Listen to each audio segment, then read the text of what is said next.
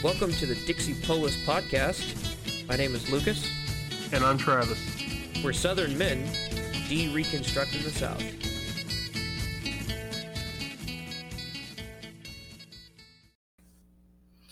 All right. So welcome to the Dixie Polis. I guess we're having a round table today, guys. And we are going to go over the recent Doug Wilson happenings. As we can see right now, I've got the 360 Whiteness Review article up. We're going to kind of talk through this thing and go over some of the history behind Wilson. I guess to set the theme for this whole idea, this whole recording here. In a lot of ways, Wilson has helped us out. I know he's helped me out tremendously. But you know, as of recently, his interactions with the whole Kenneth conversation and then White Boy Summer as kind of an extension or an adjacent topic, it's really been a lot of misrepresentations, and it's along the same line of the whole lore situation, where there's been a concerted effort to just not listen to the conversation, to not listen to the other side. And so this is kind of one of those one and dones we're trying to do, put all of our heads together and really flesh out this thing, some of the history, how he's misrepresenting the conversation. And then we'll have to see where it goes from there, but I don't intend on beating on this.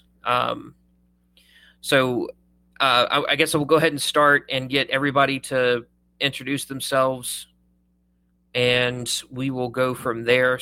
I guess we'll start with Geoffroy.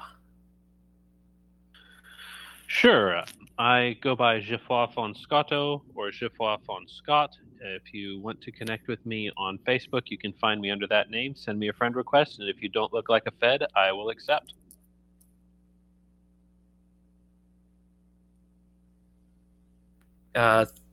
Thulkandrian.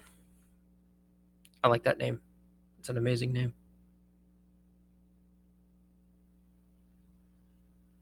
He's muted. I guess go ahead, David.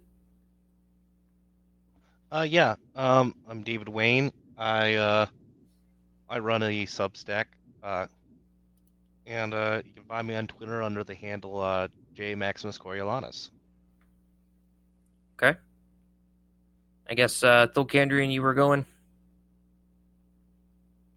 Yeah, I'm just I'm here for the memes right now. Aren't we all? Daniel? Yo, I'm Daniel Roberts. I'm just here for the ride. I live here in Florida for now. Still have to meet Thulkandrian, and I'm just here for the ride. See what's going on. Jason? Yes, Jason Dixon, also a Floridian. There are a lot of Floridians here. I'm just a humble son of the South, just a reformed Confederate theocrat. And I don't know where anyone could find me online. I'm not online very much. Still based. Yes. All right. Well, Noah hopped in and jumped out a few times, so I guess we'll have to see if he hops in. But we're going to go ahead and get started. And I guess we had just had a little bit of a conversation talking about the attempts at playing on words with White Boy Bummer, or there was some other word that he used. But it really seems like he misses the mark when it comes to trying to have a good criticism for White Boy Summer. And Geoffroy, if you could repeat as close as you can what you had said earlier, kind of your synopsis of it. Yeah, well, as you were stating earlier, you mentioned that in order for humor to really strike home for a statement to feel true enough to be funny, it has to be rooted in some form of reality. You know, there needs to be some way in which the joke is true. You know, the old joke, why did the chicken cross the road to get to the other side? The reason it's funny is because it's obvious and true. And what I was saying earlier was his point about, you know, white boy bummer.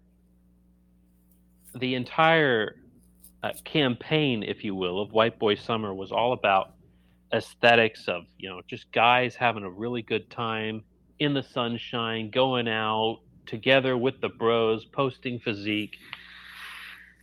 And, you know, none of these things are a bummer. They're all very enjoyable, if not leisurely, then almost pseudo vacation activities. They're things that everybody looks at and goes, man, I want to do that. You know, I need to put some time in my schedule so I can go do those things. Nobody looks at that and says, oh, bummer. So for me, it just felt like a lot of his criticisms felt very flat because they were so far from the mark. There just wasn't any truth behind them. And so a lot of the wordplay felt very forced. It didn't seem to strike home. And it's like, I don't remember who said it, but somebody in here, you know, said it's a bit of the phenomenon of, you know, the left can't meme because he's coming at this from our left. And it seems like he's maybe just doesn't understand it. Well, Jeff, I think it is a bummer to those who are angered by white self-confidence. Because if you think of there being like an Indian boy summer or a Mexican boy summer, you know, Wilson would have nothing to say about that. He would appreciate the self-confidence of that kind of minority expression. But with whites, people like him are trained to have a negative reaction to it. Yeah, and from my end, that whole lineup, you know, the whole you're jealous of people who are more connected than you, it was just playing off of that same trope. Maybe he intended for that to come across that way, where this other group of people are just more cohesive of a group than you are, and so you're just jealous that they're more cohesive of a group than you are. And using that as an argument does nothing but just validate our position. Yeah, because if we're being as they're a cohesive group, and the proper behavior then we go and build our own group that has cohesion, you know, build up each other so that we have that connectedness. But as soon as anybody starts to do that, everyone comes out of the woodwork screaming and trying to set us all on fire because, you know, we're not allowed to do that. It's like, you know, like you just said, every other group of people in the world are allowed to congregate. They're allowed to select within their own group, to prefer their own group. But there just seems to be one group of people that are not allowed to do that. And it happens to be the one that we are all a part of. And this is why I think he's disingenuous, because you'll hear him say things like, oh, well, of course you can be proud of your own mother without hating someone else's mother. I think that's a line he's used a lot of times.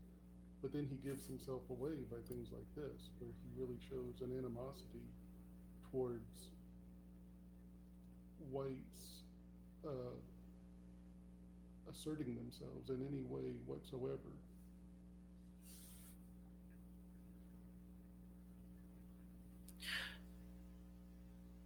So let's, if nobody has anything else, I'm going to go ahead and get into the article. I'm not going to read the word introduction like Wilson does. Or conclusion, for that matter. While some might want me to begin today's installment... Oh, go ahead.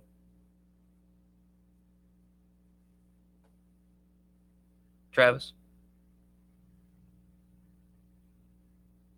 I don't know what happened. I think my thing's messing up. I Like don't know either. Can you hear me? I can hear you. Is it your hardware or your software? I don't know. I've got like a major lag because I just I don't know. Dude, something's messing up tonight. Okay. Carry on while I try to get this sorted. Okay, no problem. All right. While some want me to begin today's installment by avowing that the November goal is not to attack everybody, as though I were trying to start some reformed version of Festivus or something, a celebration which begins with an obligatory airing of grievances. This would both violate my November rule of no qualifications, as well as having the disadvantage of not being true. I am going to attack everybody, at least everybody I can think of, that has anything whatever to do with whiteness and its adjacent sins. What a pasty, pale excuse for a foundational ethnic identity. A color? That's it? If you want something like that, you should have at least gone for emerald green. That might have been something worth a preen or two, but no. The two things that that just immediately jump out to me are, first, the obvious, essentially lie at this point, that it's all about skin color. And second, that he's going to attack anybody who's going to identify with white. I don't know of any other group that he would attack for identifying with whatever color they are. It's just a weird opening. There's no other group of people he would attack. And he thinks this kind of self-effacement is virtuous. He thinks what he's getting at really is that faith is all that matters, and any kind of blood bond that you have with anyone beyond your immediate family. In fact, remember when he was interviewing Stephen Wolf, he asked him point blank, do you believe that we have loyalty to our grandparents and our great-grandparents? Because almost as if I took from that like he wasn't really sure what the answer would be, or he might have thought that was somewhat controversial, because I think in his mind there is sexual identity, but no racial identity is allowed. There's family cohesion, but no group cohesion beyond that is allowed. And so he thinks that by minimizing race as mere skin color and bringing up this emerald green nonsense, that he is displaying some kind of virtue. Can you guys hear me? Yes. Okay, I switched mics here. Yeah, just barely. If you can turn it up any, it'd really help. Is that any better? Yeah, I turned you up. I think, too, it's important to remember at the outset with all this is, his whole no quarter November thing. Obviously, for him, there's no qualifiers. So, in one sense, it started off as something that's really neat. Oh, cool, no quarter November. Yeah, raise the black flag. But it also is a real convenient excuse to just start off with a fallacy. And in this case, he's poisoning the well with, like you said, they already have us back on our heels as if, skin color is the thing. And that's what gets in the audience's mind right at the outset. But it's not surprising given his no qualifiers and whatever. But it's also a convenient excuse to not be, hitting it on the nose as far as what we're actually saying. But that's I guess besides the point. Well, yeah, and if anybody thinks that he wrote this article in November, the 1st of November rolled around and he's like, oh, I'm going to write about White Boy Summer. And this is an article that's been stewing probably since summer, when all of this was going on. And he just wanted to wait until this moment so that he wouldn't have to put the qualifiers on, because that's how you treat an enemy. And he has come out full face to say that he is opposed to anyone who comes from the position of whites are allowed to have in-group preference, and he's going to fight that like he would fight a spiritual enemy, like he would fight Satan himself. And he's showing his true colors here. Yeah, exactly right. So I think, the whole no quarter November being used as a shield, but kind of getting to the criticism here, not giving somebody quarter is not a justification for a straw man, which is exactly what this is.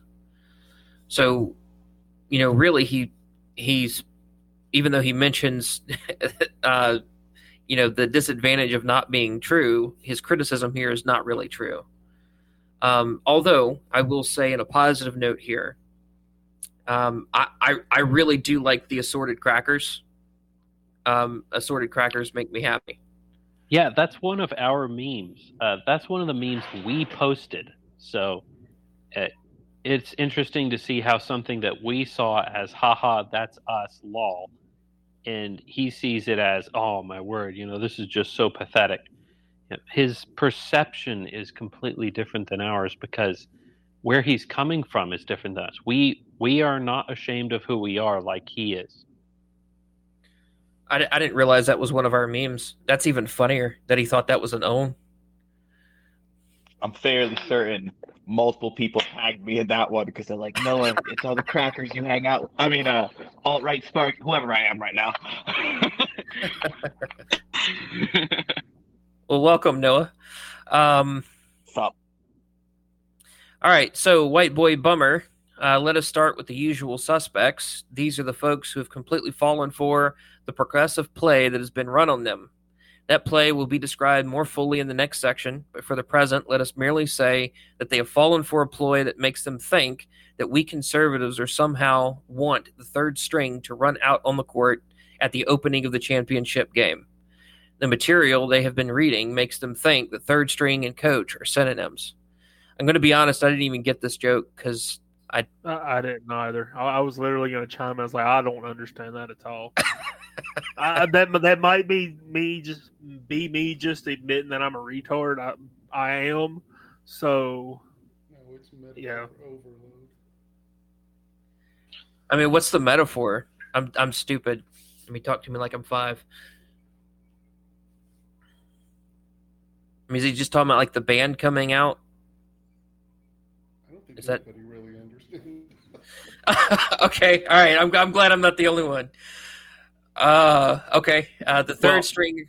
Oh, go ahead. I don't really know how American sports work, but I think this wasn't meant to be a joke. I think it was just an accusation that we're just a bunch of lame nobodies and everybody should be listening to him instead of all these young bucks on the internet. So it felt a bit like self-gratification and a bit like an attack on everybody else around him. Yeah, and we'll get to this whole fallen for the progressive play here thing, because we had had a conversation about what's the difference between what we're doing and what CRT is advocating for. But I want to tackle that a little bit later.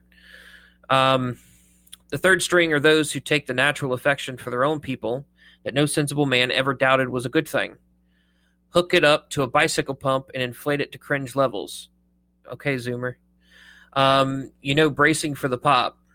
They talk much about love and soil and affection and heritage, but their chief characteristic is crackling envy aimed at anybody who is smarter, wealthier, has a better-looking wife, is more influential, or is better connected than they are. After just a couple of days marinating in that attitude, they start talking ominously about the Jews.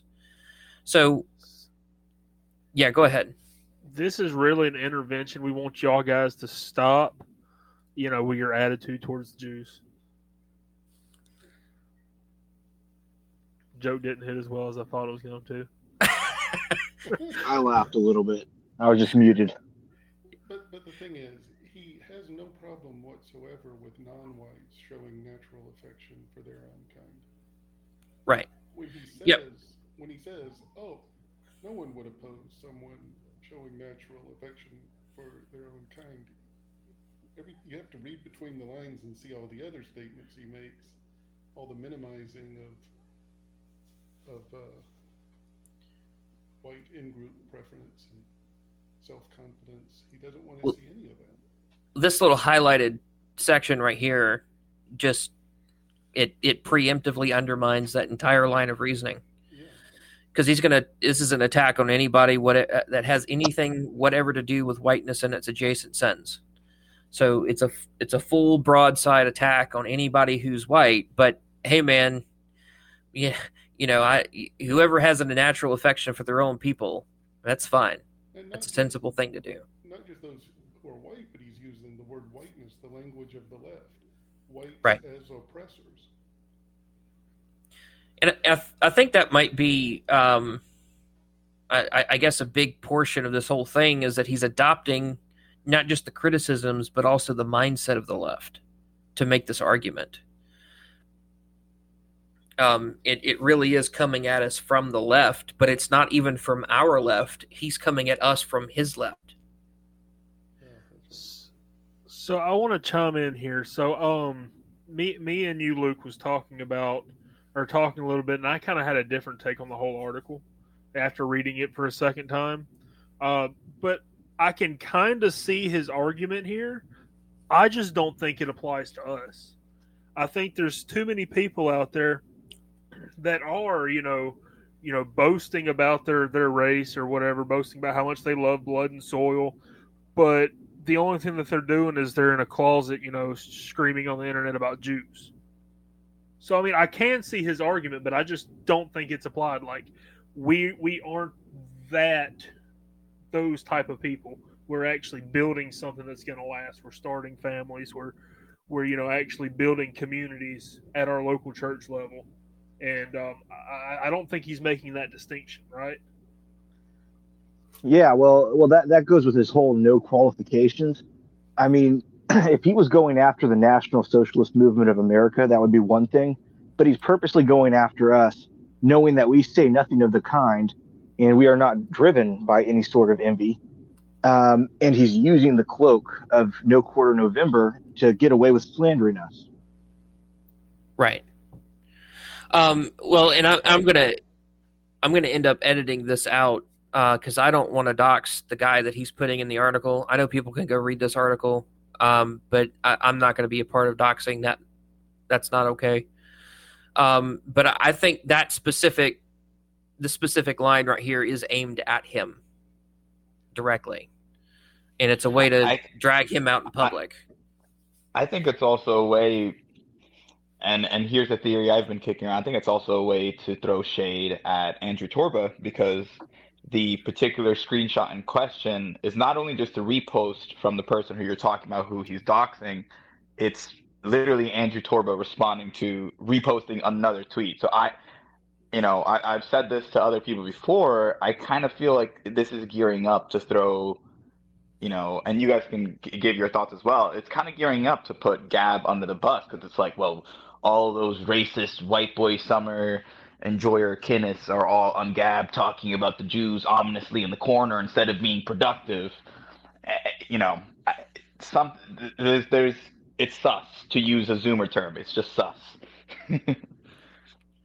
I want to put a disclaimer in right now. We're not saying that that's what they're planning on doing, but that is a hypothetical scenario. Yeah, that's speculation. Yes. I just want to make sure we're not gonna and I don't think we could get accused of anything, but still. Too late. It's done. Throw us under the bus. Yeah. I said it. I will not elaborate further. All right. So, this entire sentence was very confusing to me the first time I read it, because it seemed to me like it came out of left field, to use a baseball reference that I don't completely understand. But all of the guys I know in this group, save you, James, poor guy, we're working on it, but we're all married to very good-looking women. We're not jealous of other people's wives. We're not upset about other people's cohesion. I mean, all of the things that he says that we're jealous of the Jews for can be equally applied to the Chinese and the Japanese. And we're not upset at the Chinese and the Japanese because they're not using their political connectedness to steal our country. They're not using their collaboration with each other as a group to emasculate our next generation to sodomize our sons and lobotomize our daughters. This is a unique attack upon our persons on our community by another community, and we're recognizing that attack from this other group.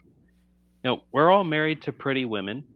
We're all fairly well connected. I mean, that's what's going on right here is we're making these connections. I've driven across the country a couple times to see these fellow white boys and visit with them and get to know them, to stay in their houses and to sleep in their backyard in a tent, sit around a campfire and drink whiskey together.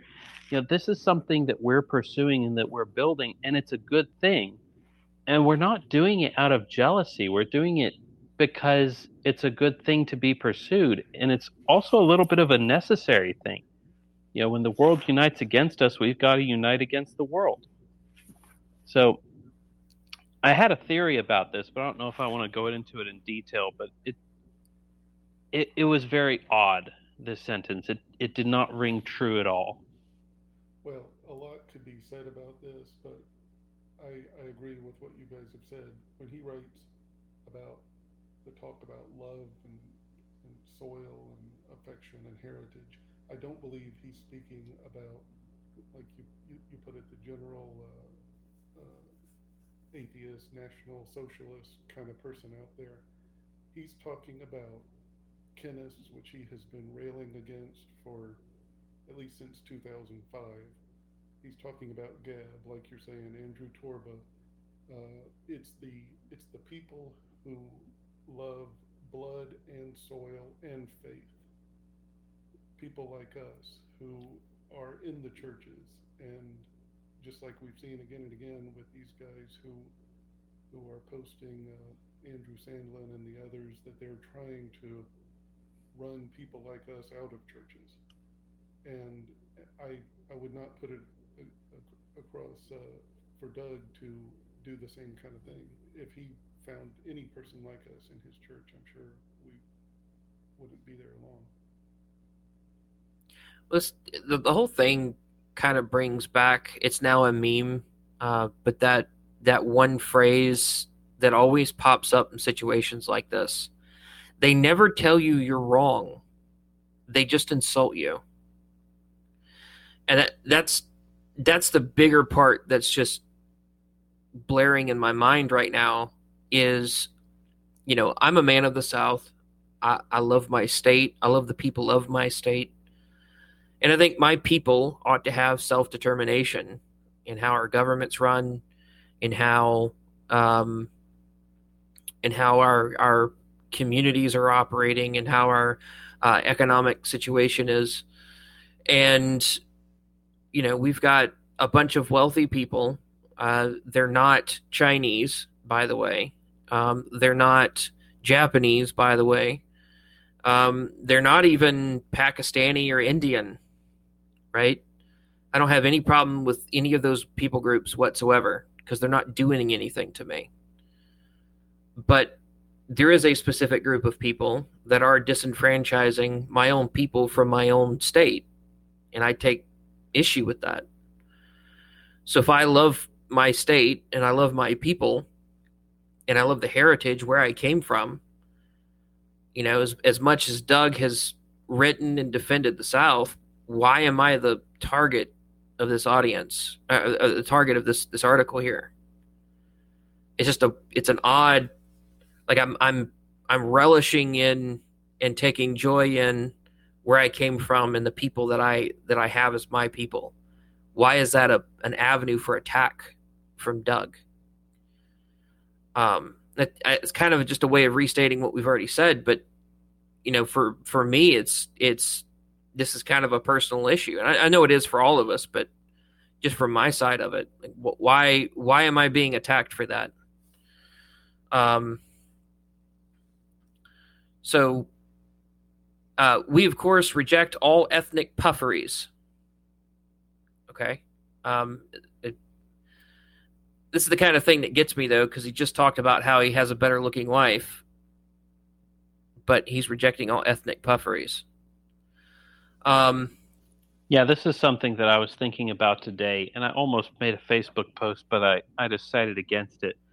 But I was going to take this entire blurb about ethnic vainglory and just switch out the ethnic for sexual and just say, you know, I was going to come at it from the direction of, well, it's good to be a man. If God made you to be a man, you should glory in the thing that God made you to be. And it's not vainglory to glory in something that God calls glorious. So it's not ethnic vainglory if God created you differently on purpose in order to bring glory to himself. There is such a thing as good pride. Right. It's the kind of pride you would take in your child when he's doing something that's great. You know, my boys were out. They're learning how to use pickaxes right now because we're going to build ourselves a primitive hut in the backyard. You know, that's them doing good, and I take pride when I see the kid who hasn't done a whole lot because he's not that old, but he's taken a 5-pound pickaxe and he's swinging it like he knows what he's doing. You know, he doesn't really, but that kind of gives you a little bit of pride. That's awesome. That's a wonderful thing. Dude, how old is your son? He's 7, but he's not been able to get out a whole bunch. When we were in North Carolina, we just didn't have the space for it. But well, it's good to be out in the country. Yeah, I mean, I've seen some of the pictures you've posted on Facebook of your new place, and it looks like y'all are doing some really incredible stuff. We're trying, man. And we do so with the right amount of loathing. Reject all these ethnic pufferys, and we do so with just the right amount of loathing. Not so much loathing as to betray insecurity, and not so little as to hint that we might be harboring some secret affinity for any of that white pride foolishness. If we attacked it with loud shouts of alarm, it would do nothing except telegraph fear, like Trump attacking DeSantis or something. There's a real temptation here, and you need to know that I am resisting it manfully, because I know how it would look. Ethnic vainglory is like a swollen and misshapen souffle. And so the impulses to attack it with a cricket bat are unrelenting and fierce, but I stand firm. But if we tut it a little bit, a little something about how white boys will be boys, that too would be a problem. It would look like a cowardly and secret yearning to join up with them. And so we take special care to ladle just the right amount of loathing over all over the top of all ethnic malice or vainglory. Not too much, not too little. That's the secret. Who gets to determine what vainglory is, though? I mean, by what? Well, apparently Doug Wilson. Vainglory. Oh, okay. He's the arbiter of that. Stop asking questions. I mean, because I'm pretty sure we're no more, glorious, glorifying our ethnicity than the Israelites were when they were leaving Egypt. I mean, it's not like we're building idols to it, I guess you could say. Yeah, just What? To survive is apparently idolatry now. Right, yeah. How dare you want to maintain what you are?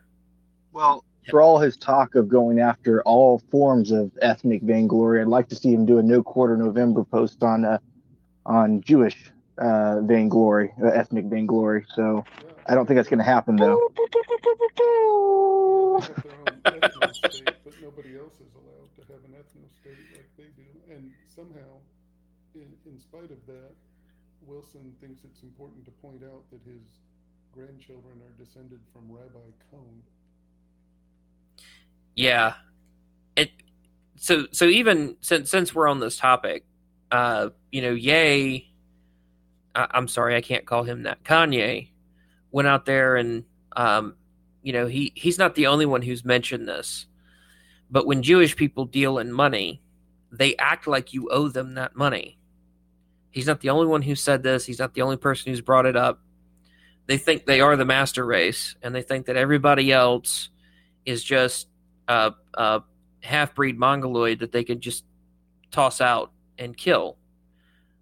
They talk about this often. They reference it often. And so where's the full-throated attack on that? Yeah, that was Martin Luther's point. sacred book treats all Gentiles as cattle, what needs to be done is for those books to be burned and those people to be run out of civilized society. Right. But somehow that doesn't measure up to the kind of ethnic puffery that Wilson is condemning here. I mean, I don't want to get down that whole trail, but I mean he's against ethnic vainglory, but it's not against. I brought this up, Vodi Bakum. He's out there talking about, I'm going to go to my people, and I'm going to make sure that my people have the gospel, which I give full honor to, because that's a great thing to do. He wants what's best for his people. There's nothing wrong with that. But where's the criticism of him doing that and us doing the same thing for ours? They live in the third world. Yeah. I mean, as if my meth head neighbor isn't in a third world, situation. Well, you see, it's way easier to be compassionate about the poor people over there. It's much harder when they're three zip codes next to you. It's that telescopic, what's the word? Telescopic philanthropy? Philanthropy, yep. Dickens. Yeah. That Dickens cartoon where the dirty children are at the foot of I don't know who it was representing Britain, but she said, "Aren't we dark enough for you?" I'm gonna have to find that meme. Hold on. Yeah, I mean, I've been a missionary to the third world, and it's very dark. It's very depressing. But I've also walked through meth head trailer parks, and it's like you said, it's the third world right in your face. But we aren't allowed to have compassion on them because they don't have that romantic feeling of going across the planet and spending all of your parents' money vacationing in some place where you're treated like royalty. Because when you go into the meth head trailer park next door, you're just another person that everybody looks at and says, "Hey man, can you help me out?" They don't come and worship you because you're some American like they do in these other places. So it's not as fun, to speak of vainglory. Yeah, I've been to an urban area near me that's one zip code away, and we were doing a job there.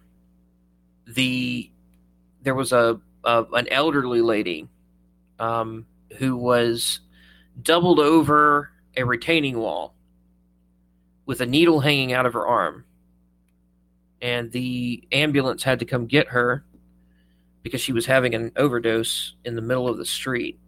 And we're not talking about some side street or some back alley. We're talking about on Main Street.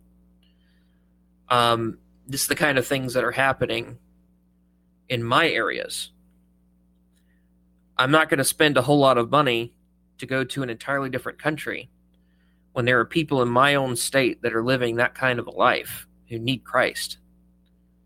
Like that lady needs Christ. And her children need Christ because her hanging over that retaining wall, that affects them directly or indirectly. I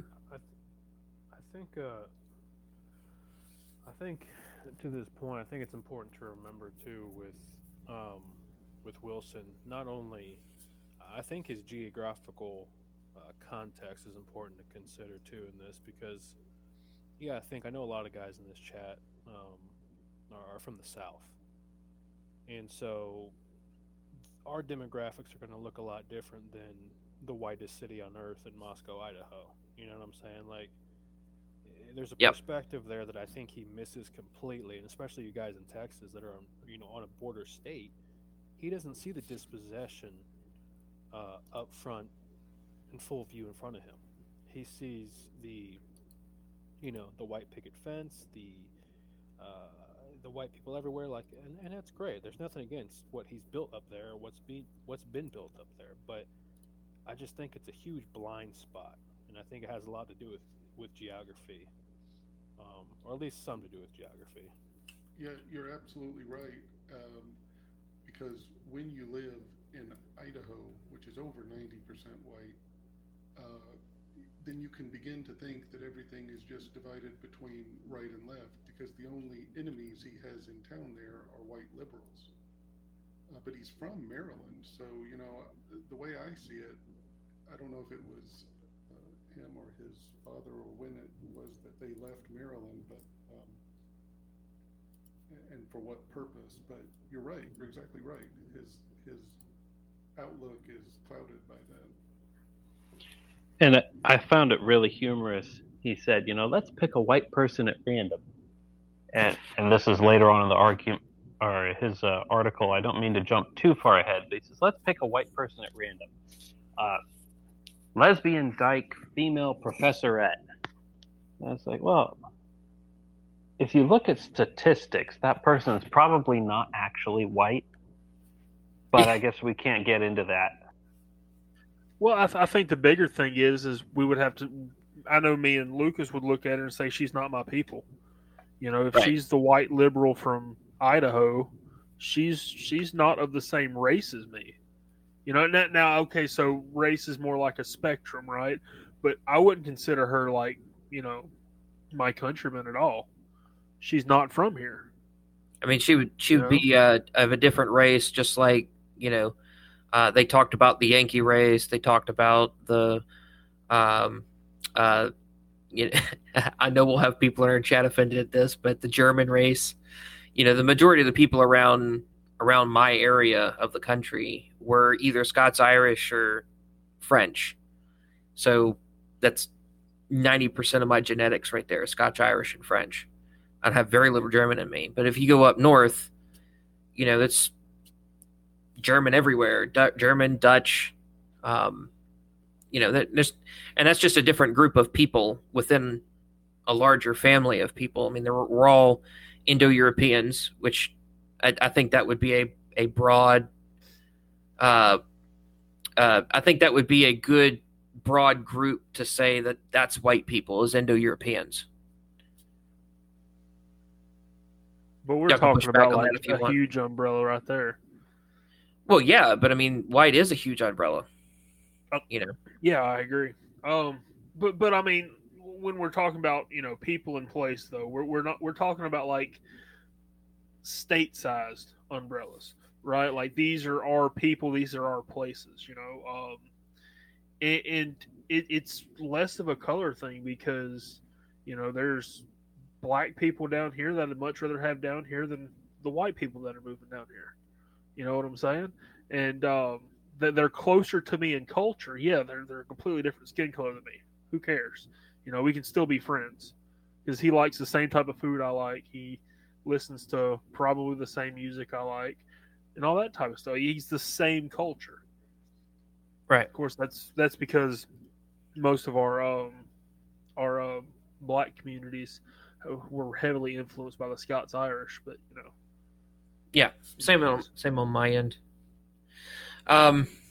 If someone put a gun to my head and commanded me to come up with a scheme for defending our threatened cultural heritage here in the West, and if I were to obediently tell them to fix things by sorting everybody out based on color, you can be assured that this would be me trying to blink a message in Morse code to the outside world.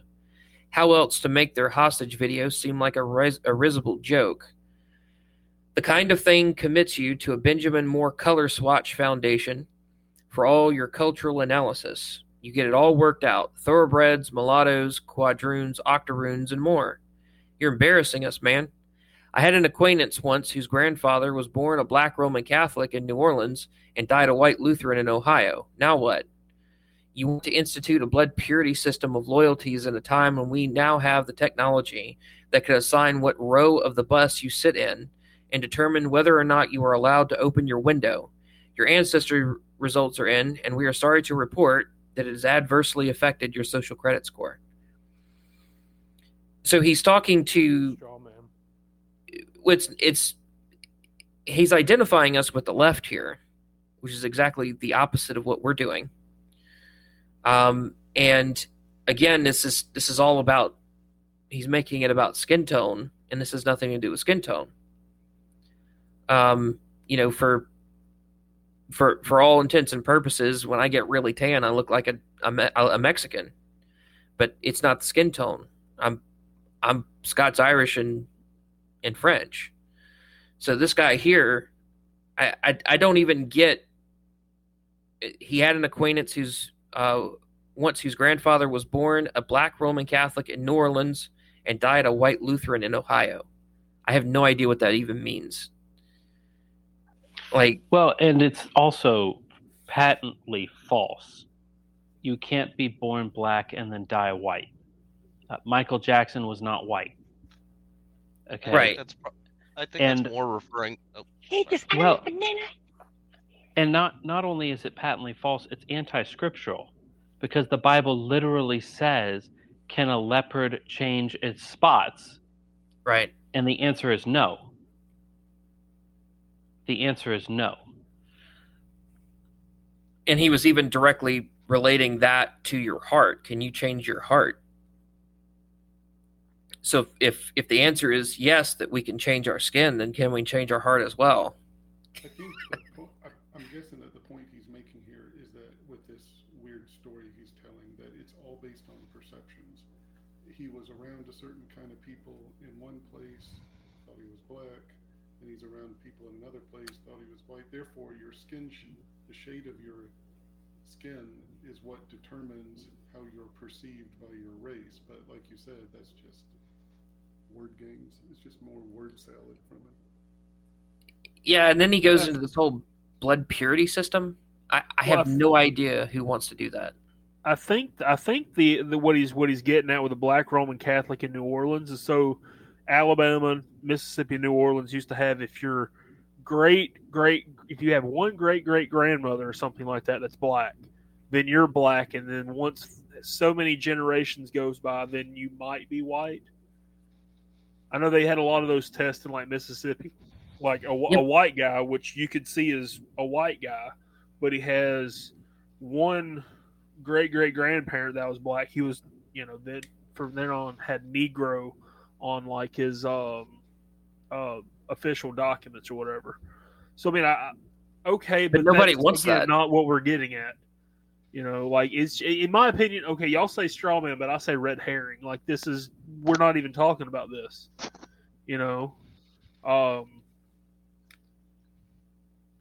Right. Nobody's asking for blood purity system here.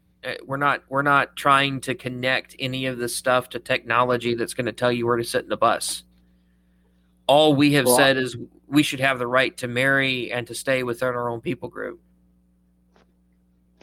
Yeah, he's also using the old Naxalt argument, not all X are like that, to try to break down any arguments we're making. So, you bring up FBI crime statistics, or, just the fact that you can recognize it, just living your life day to day, that blacks commit more crimes, or sorry, Noah, but Hispanics are involved more in drunk driving accidents by and large. And so he'll just pull out I can point to this one guy who was born black in Alabama and died white in Ohio. And none of it makes sense. And like you said, because it's not what we're saying at all. Yeah, so this gets down to that. This just doesn't. It's not landing because it has no foundation in truth. Nobody wants a blood purity system. Now, I will say we do joke about it, okay? But that's nothing more than jokes. Like, if someone has one great, grandfather that's German, we might make fun of them because they're not fully white, okay? That whole purity spiraling thing. But none of that should be taken seriously. We're only serious when it comes to the Italians.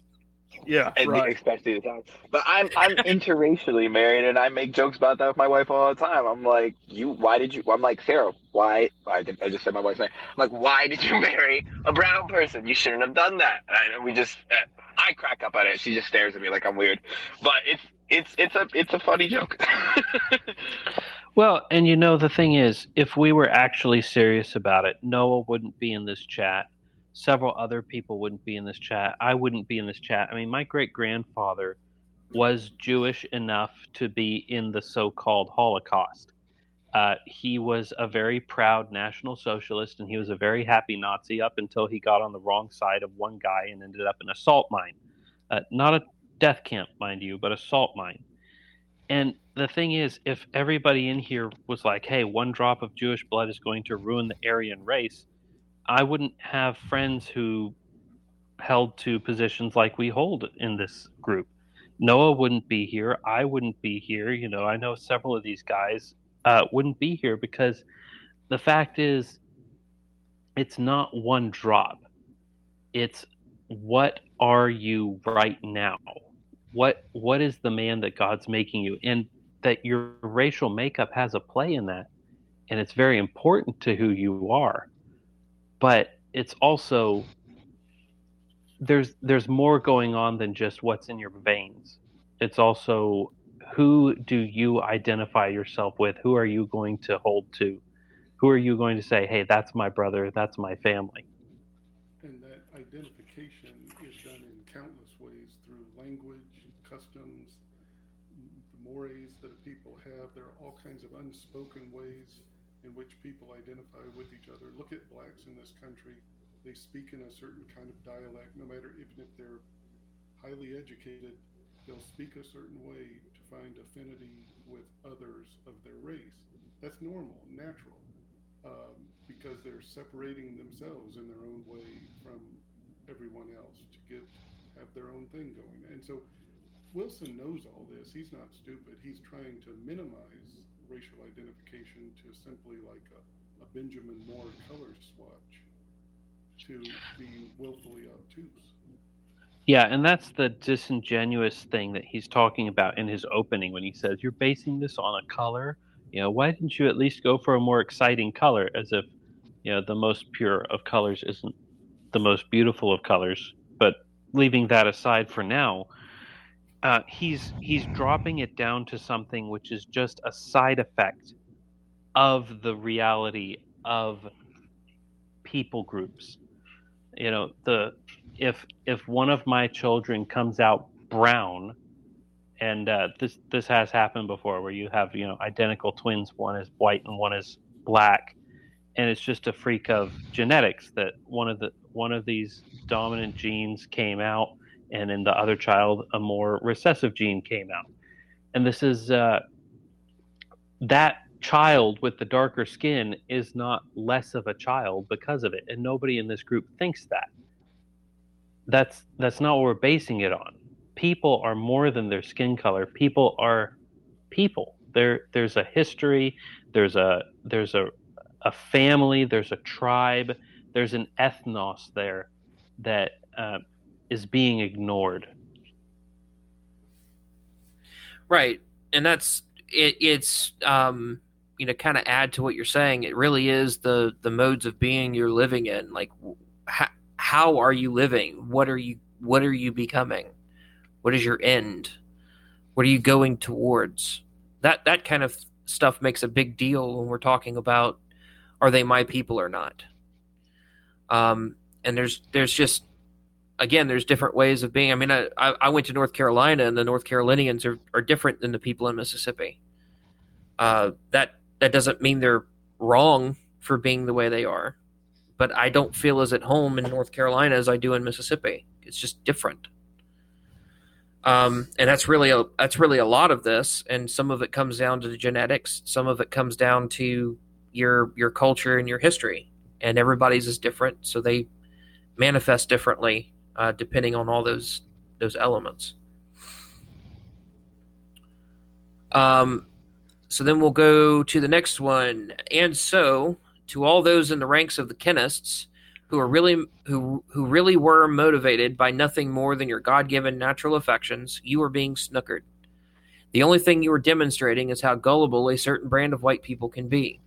Some are trying to make you think that you are the radicals, the shock troops, the elite fighting units, the red-pilled brigades of Gurkhas. But I can assure you that the progressives would 1,000 times more prefer be fighting folks like you than fighting regular old conservative Christians, the kind whose grandfathers knew how to kick fascisto butt. Your dabbling with demented reactionary memes is making life easy for them. So get out, walk away, repent. You think the need of the hour is for everybody to grow a spine like you think you did, when what you really need to do was grow a brain. Now, I wanted to hit this one. and I know I've mentioned this in the chat before,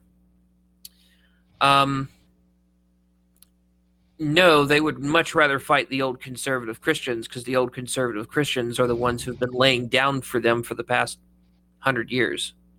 Yeah. They've been rolling over on everything since women's suffrage, and they put up just enough of a fight to make it sound like they're having a life and death struggle with it, and then the next thing you know, this was always part of our values. And it's that meme. There's that meme going around right now where it's like conservatives in 5 years, and it's reject degeneracy, embrace tradition, and the degeneracy is the new pride flag, and the tradition is the old pride flag. Right. But yet, conservatives have conserved nothing except the thing the left was pushing 5 minutes ago. And then he says, they'd rather be fighting you than the conservatives that actually, to paraphrase him, the guys who fought World War II and actually killed the greatest people who ever lived in Europe, my ancestors, the Germans. And the problem is that doesn't hold up. The people who fought in World War II are the same people who came back and supported Jim Crow. They're the people who, when polled on whether they should racially segregate or integrate in the military bases overseas, said, no, we want segregation. We don't want to be we don't want to be integrated with these people. So not only is he wrong on the fact that they would much rather be fighting mainstream National Review conservatives, he's also wrong about identifying the supposed greatest generation as National Review conservatives. Well, I think that's the ticket right there, is because, okay, so I'm not a chemist, like I don't use the label, I'm just a natural affectionist, I guess you'd say. But at the same time, I'm not a reactionary either. Like, there's times that I have been reactionary, but I don't feel like I'm reacting right now. I'm whatever my grandfather was, right? And he was a Wallace supporter, okay? So, I mean, to give you just a frame of reference, it's like I'm not reacting to anything. I think the way he did life was better than the way we're doing life today, because he seemed to have it all put away. So I want to emulate him so that I can be a better man. Yeah, but Tom, here's the clincher. Your grandfather and Wilson's grandfather and my grandfather probably all thought the same thing. So this is just part of pointing out the hypocrisy of all this. He's distancing himself from what Christians believed in just the recent past. He aligns very closely with the liberals on racial matters, almost, lockstep. See, the thing is I don't think he affirmed. I think he was closer to where I stand about 15 years ago. Back in the 90s or early 2000s, when he was writing stuff like Southern Slavery as It Was, Black and Tan, that type of stuff. And I'm wondering why he's confused about this. Is it purposeful confusion or what? I mean, we're just reading your old material, or we're reading Dabney, what he has to say, and then we're just making observational references. And really, when we're talking about our people group, our in-group preference or whatever, it's no different than what you're doing at Moscow. We're finding our own tribes right now, and our tribes just happen to be, say, my tribe just happens to be pro-Southern. The Southern people should continue to survive. What's wrong with us looking after ourselves? What's wrong with thinking more like our grandfather?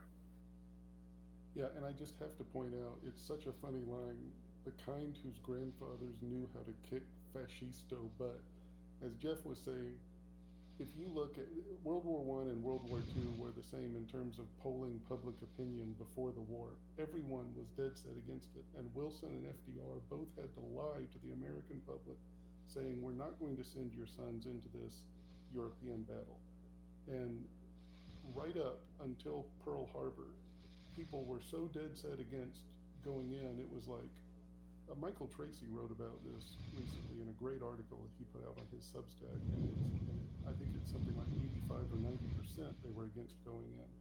And then you look at someone like General Patton after the war, he realized we fought the wrong enemy. So kicking fascisto butt, it just cracks me up. Again, there's another try-hard coinage, like fascisto butt. Yeah. Like that. Well, I think he's trying really hard to say bad words without saying words that will make his core demographic, suburban moms, mad at him. Lord help him if he says cunt again. I mean, he wasn't off base when he said it, though. Like, that was actually wasn't. a really good article. I had really a made me lot surprised. of respect for him. Which really made me surprised about like his first opening article with the Hoochie Mama thing. That felt really forced. I'm just like, what is this, like, first season of South Park? Like, okay, Wilson, but I chuckled at the Hoochie Mama. I did laugh at that. Yeah, it was funny, but it wasn't provocative in the way that I would have expected. I'm like, okay, yeah, it's kind of quirky. It's sophomoric and how and then it's funny in that respect. At the same time, I'm like, did it really need that for the basic thrust of it overall, which was against women being not being called out on their public displays of sexuality. I mean, I don't know, but that. I wonder Back to if the Doug article. would ever do I wonder if Doug would ever do a live reading of women's rights women. He's done secular education, but would he do He women's edited rights that, women? though. Yeah, he did. I didn't understand why. I got no respects. If he edits it, I've got no respects whatsoever. I will say that it did turn me on to Dabney. So Douglas Wilson radicalized me. Well, that's the thing. Doug Wilson started out, he built up his entire online presence and the institutions he has and the people that follow him. He built that up by starting the way he likes to pretend he is now, being unreserved in his criticism and saying politically incorrect things. Now, the problem is he's built an institution. He's got lots of people and money behind it.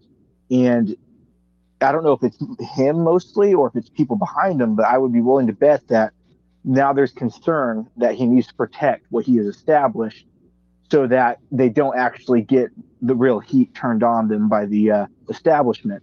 And so he's trying to protect that, which is why he goes after the likes of us, even though people like us probably make up a very big part of those who view him or subscribe to his content. But there's definitely people behind the scenes who are telling him he needs the coolest jets because they want to be able to keep those colleges, those churches, and everything they've built up to this point. Yeah, I don't think that it's lost on him how easily what he's built can be crushed. You know what I'm saying? Like, I think somebody mentioned it. Maybe somebody mentioned it in the chat. But, Canon Press, everything that they've built out there is great, but it could be crushed tomorrow. It really could. Federal intervention, everything else. So I've noticed too, like you said, like it seems like they've throttled back the past couple years. I mean, they're edgy to a point, but I don't know. I think they're well aware of where that line is, and there's no way in hell they're going to cross it. Yeah, they very obviously walk a tightrope. I mean, like I mentioned before, he kind of sits in the middle of the bridge sometimes so that he can try to keep a hold of all of those grassroots followers who do follow him because he used to say these things. He used to unreservedly say these things that we talk about now, but he's also trying to stay on the other side too so that he doesn't get in any real trouble. In my estimation, as a content creator, though never, not to his level yet, I do kind of see why he would do that. You know, and there's no shame in your game if there's certain lines that you won't cross because you want to keep some of your audience, right? My biggest beef is some of the personal attacks and then just the absolute straw men. You know, so I think even if he does have these certain lines that he won't cross, he's still doing more harm than good in the grander picture of things. He just needs to stop kicking dirt into the fan.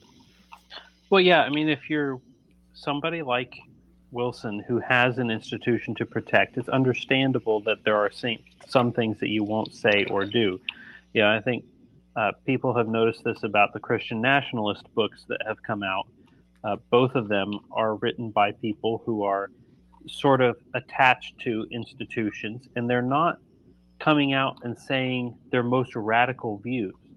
They're coming out and they're placing their arguments in the most favorable light because they don't want to alienate their potential audience.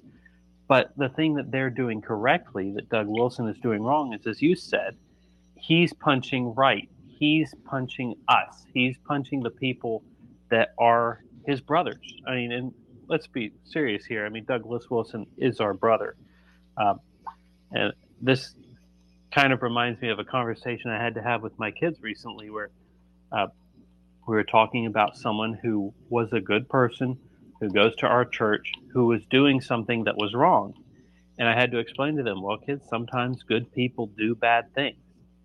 You know, that's something we have to keep in mind with Wilson. I mean, I don't think Douglas Wilson is a bad man, but good men will sometimes do bad things. It's a clay feet sort of situation here where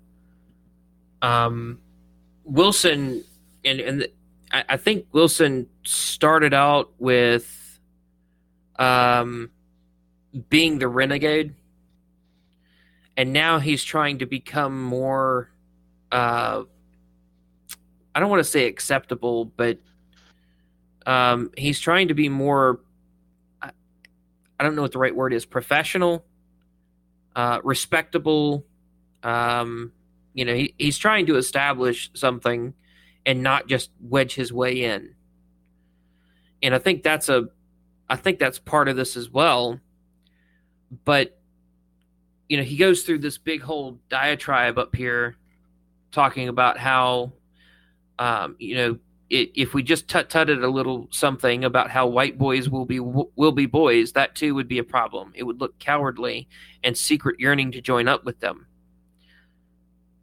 This little comment right here is weird because I don't think he does have a secret yearning to join up with us, but the fact that he mentions it, methinks the lady doth protest too much.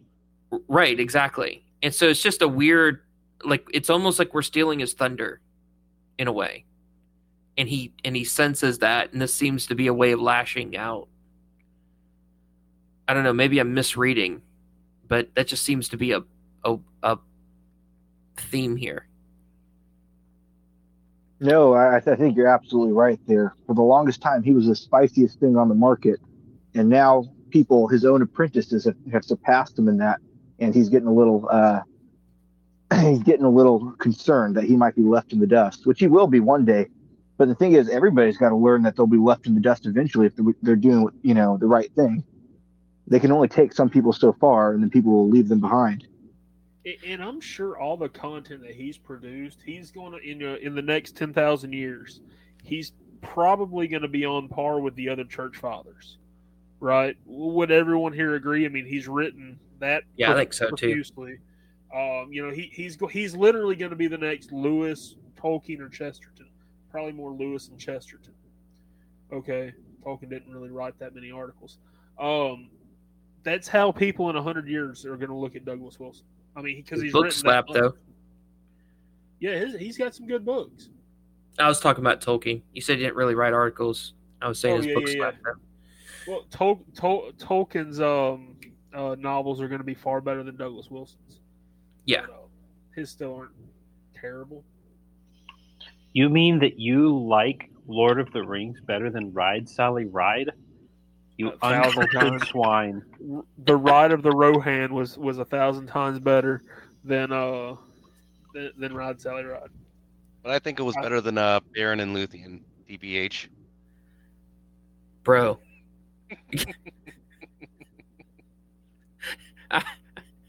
Oh man, my heart hurts a little for you, buddy. No, it was a perfectly serviceable novel, albeit everyone was written in the voice of Wilson, so works for the protagonist, not so much for the side characters. Oh man. All right, so moving forward, having threaded that particular needle, this puts us in a position to turn our attention to the progressives. This needs to be done because if there is such a thing as white-splaining, these people, pretty much any one of them, could offer a masterclass on how to do it. Let me pick a representative. Yeah, let me pick a representative of this class, taken at random. I have reached into a hat and chosen a lesbian professor of journalism at a community college in Portland. See what I mean? It doesn't get any worse than that. Yeah, Gloria Steinberg, the great white woman. Right. But even if it is one of the, the blonde-haired Anglos that, went wild in college, because they have been known to do that. When you don't keep your women on a leash, they tend to run wild. But anyways, they have left our reservation. Like, they are no longer a part of our tribe. That's what we were getting at earlier. These are not our people. Just because we share the same skin color. Again, it's just a repetition off that base assumption that we care about racial purity and all that type of stuff, when it's far more than that, So, but anyways, it's like I said, it's just more building upon a lie.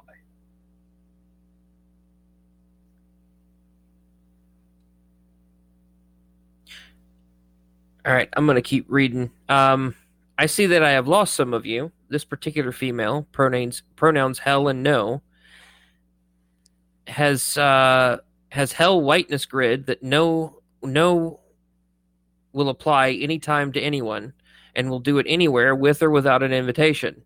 But only so, but the mystic forces that impel hell to make these applications are themselves bubbling up from an inner aquifer of hell whiteness.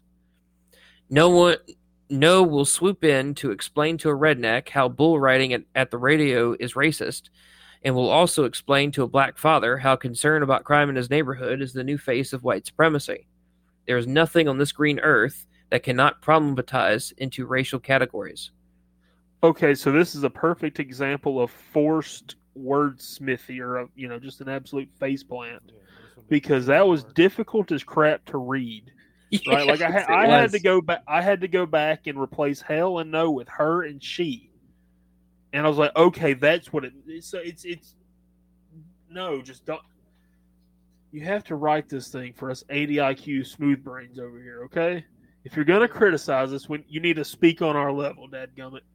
That's what I was saying earlier when I said I don't feel like his primary purpose most times is to actually communicate thoughts and ideas. It's to kind of just show off his vocabulary. There is a single word descriptor for this kind of writing. It's called sophistry. Yeah, exactly. Yeah, he's trying to be too clever. He's too clever by half.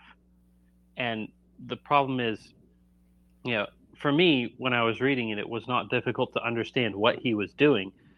But it was a bit of an eye-rolling moment. It was like, oh, haha, he said hell no instead of she, her, lol, wow, that's so based, whoop-de-doo, what next? Okay. What am I supposed to be getting out of this?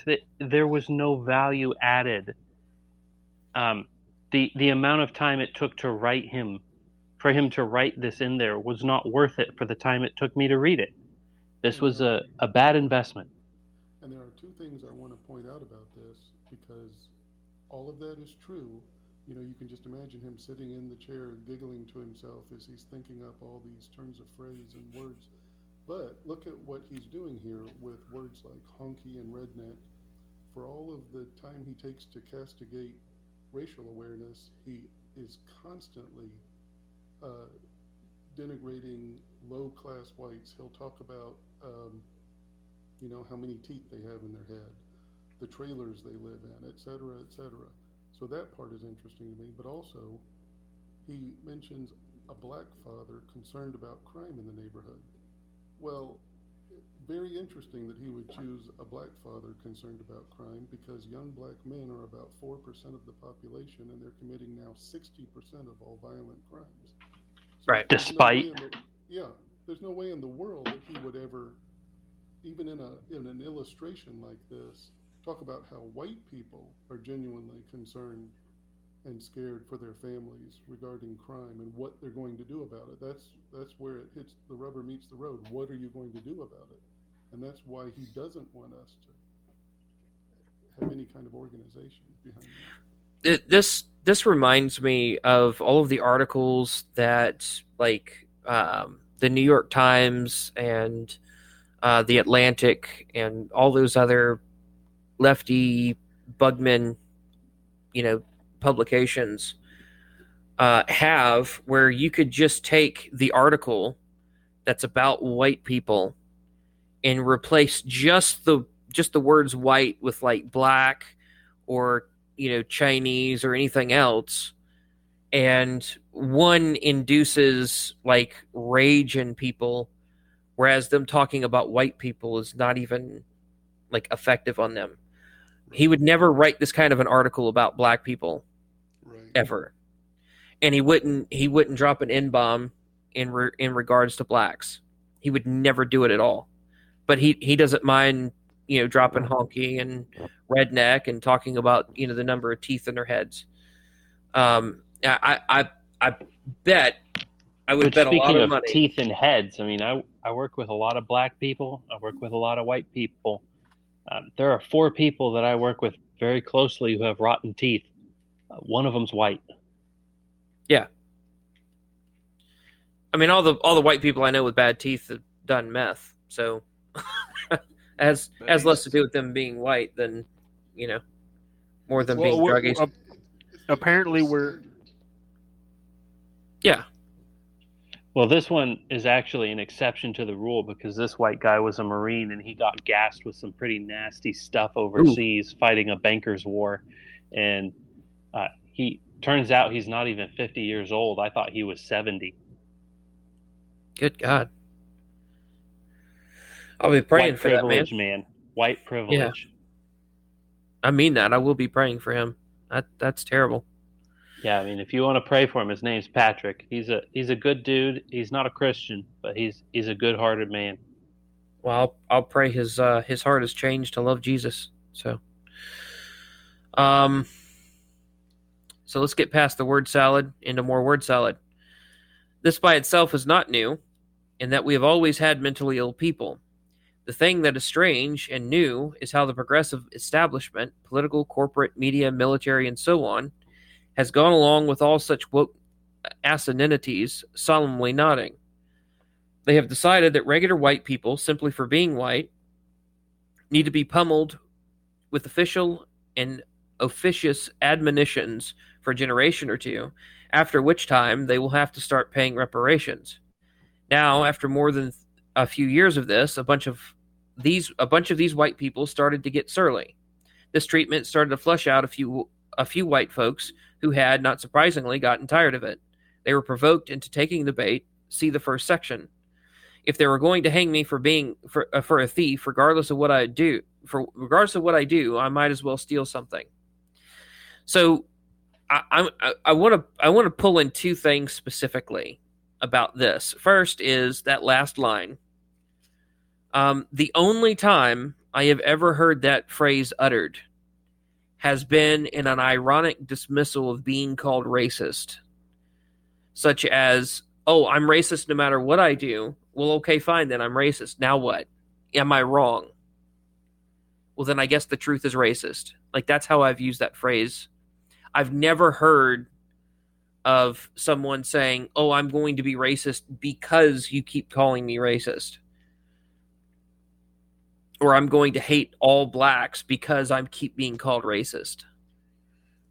Yeah, I mean, you'd have to have a very shallow perception of your own morality to become something because people accuse you of it. I don't know anybody who gets accused of being a rapist, and he's like, oh, well, if everybody thinks I'm a rapist, I guess I'm going to go follow a woman down a dark alley and rape her. Now, that doesn't happen in real life. That's nonsense. Correct me if I'm wrong, but is this what he's saying? Because I know he's said many times race does not exist. He wants to allow for people thinking that they belong to ethnicities, but he has said very clearly race does not exist. So is what he's saying here that white people, this is his, the contradictory way in which he talks, because he'll say race doesn't exist and then he'll refer to white people, but Right. he's saying that white people feel as though they have been abused, and so they get surly. But their taking of the bait is basically buying into the leftist paradigm that race exists, which he thinks is, Darwinist or something. Well, this is kind of the Steven Crowder way of looking at it, and I'm not giving him a compliment. It's the whole deal of, like you're saying, where you're just accepting the left's paradigm for things, and it's not at all what we're doing. We're not. This has nothing to do with, even the superiority of white people. It has everything to do with we, by the providence of God, are white, and when white people, and this was the second thing I was going to get at, he's saying that they need to be pummeled with official admonitions for a generation or two. No, they want to kill us. They want to dispossess us. They want to deracinate us, and then they want to kill us. That is not this relatively light punishment that he's trying to say that they want for us. Yeah. They're not exactly shy about saying it. And, if it were as he described, just pay reparations for a few generations, and then we'll all be honky-dory. We've been paying reparations ever since the Hart-Sellers Act. Or actually, I might be getting these confused, but whichever one it was. We've got all these laws about you're not allowed to segregate. You have to hire a certain percentage of black employees. You're not allowed to do this. You have to do that. You're not allowed to do this. College admissions, all of these things, basketball scholarships, all of these things have racial quotas attached to them that are de facto. They are per se reparations. And for everyone to pretend like we haven't been paying reparations for my entire lifetime is nonsense. And it's not stopping anytime soon. Once you start the gravy train rolling, the only thing that stops it is when it finally runs out of fuel. And they've got a very strong, resilient, hard-working class of white people that they can pillage until they make us extinct. And they're not going to stop until they get to that point. And his rose-rimmed glasses that he thinks we can, if we just suffer a little bit for a little while, we'll all get over it. That's not the way it's going to work. And he should know better. Yeah. Also, he, accuses us because we share certain definitions with the left. I mean, the left says the sky's blue. If I say the sky's blue, does that make me a leftist? The Catholics say that God is a Trinity, triune God. I say that God is a triune God. Does that make me a Catholic? This is all just immature argumentation on the face of it, trying to equate us with another group of people who are morally abhorrent because we agree on certain fundamentals. And the thing is, race is very obvious. You have to blind yourself purposely to say it doesn't exist. If you want to switch up the wording and play with semantics and call it, ethnicity, fine, do what you want to, but it doesn't negate the fact that there is a distinction between different kinds of people. And if that makes me a leftist, I guess whatever, Doug. I'm just going to move on. Well, this is kind of my whole thing about it is, I know this might be getting a little too esoteric for this conversation, but I'm not operating in as much as I'm able to on modernist terms. I'm actively attempting to not operate in modernist mindset. Post-Enlightenment thought is exactly what I'm trying to avoid. And so I speak, the way that I speak, I'm trying to mimic the people that I have read and pulled from that are not invested in or have any desire to be inside of Enlightenment thought. And you know, this I've teased Adi about it a little bit, but this is kind of my problem with Precept. I don't want to get off on this tangent, but I kind of feel like that Doug is stuck in this Enlightenment mindset where race is entirely have to do with your genetics. It's this Darwinian mindset, and I'm not anywhere near that. While genetics play a role, absolutely, you can't avoid it, just as much as it plays a role in you being a man. There's more to being a man than just having the genetics. And when someone is an effeminate man, he's acting like a woman, even though he is physically and supposed to be a man. It's this fight that he's having against his own nature that makes effeminate men disgusting. It's repulsive. And so this is kind of the same thing where, you know, being white, being Indo-European, as I would phrase it as an analogy here, that has more to do with, you know, how you go about things, the kinds of governments that we have, the kinds of cultures that we have are unique to the Indo-European people. And it's splintered off into a bunch of different families and a bunch of different groups and a bunch of different, you know, smaller ethnic groups. But we all hail back to that one group, and that's the whole group. That whole group, Indo-Europeans, are the ones who's under attack. Anybody within that group. And as far as I'm aware, this is an unprecedented attempt to erase an entire group of people off the planet.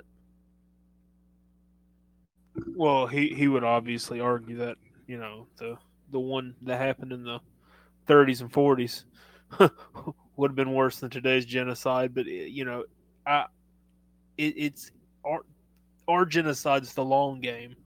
You know, it's less to do with suffering and, you know, fake gas chambers, and more to do with just an absolute psyoping of our people. Right? Like, our people are demoralized, our people are fed porn, our people are fed propaganda through TikTok and Twitter, and we're just as a people blackpilled or going left. And that's what White Boy Summer seeks to answer. You know, right? And that's what he completely misses about all of this, and most people miss about all of this.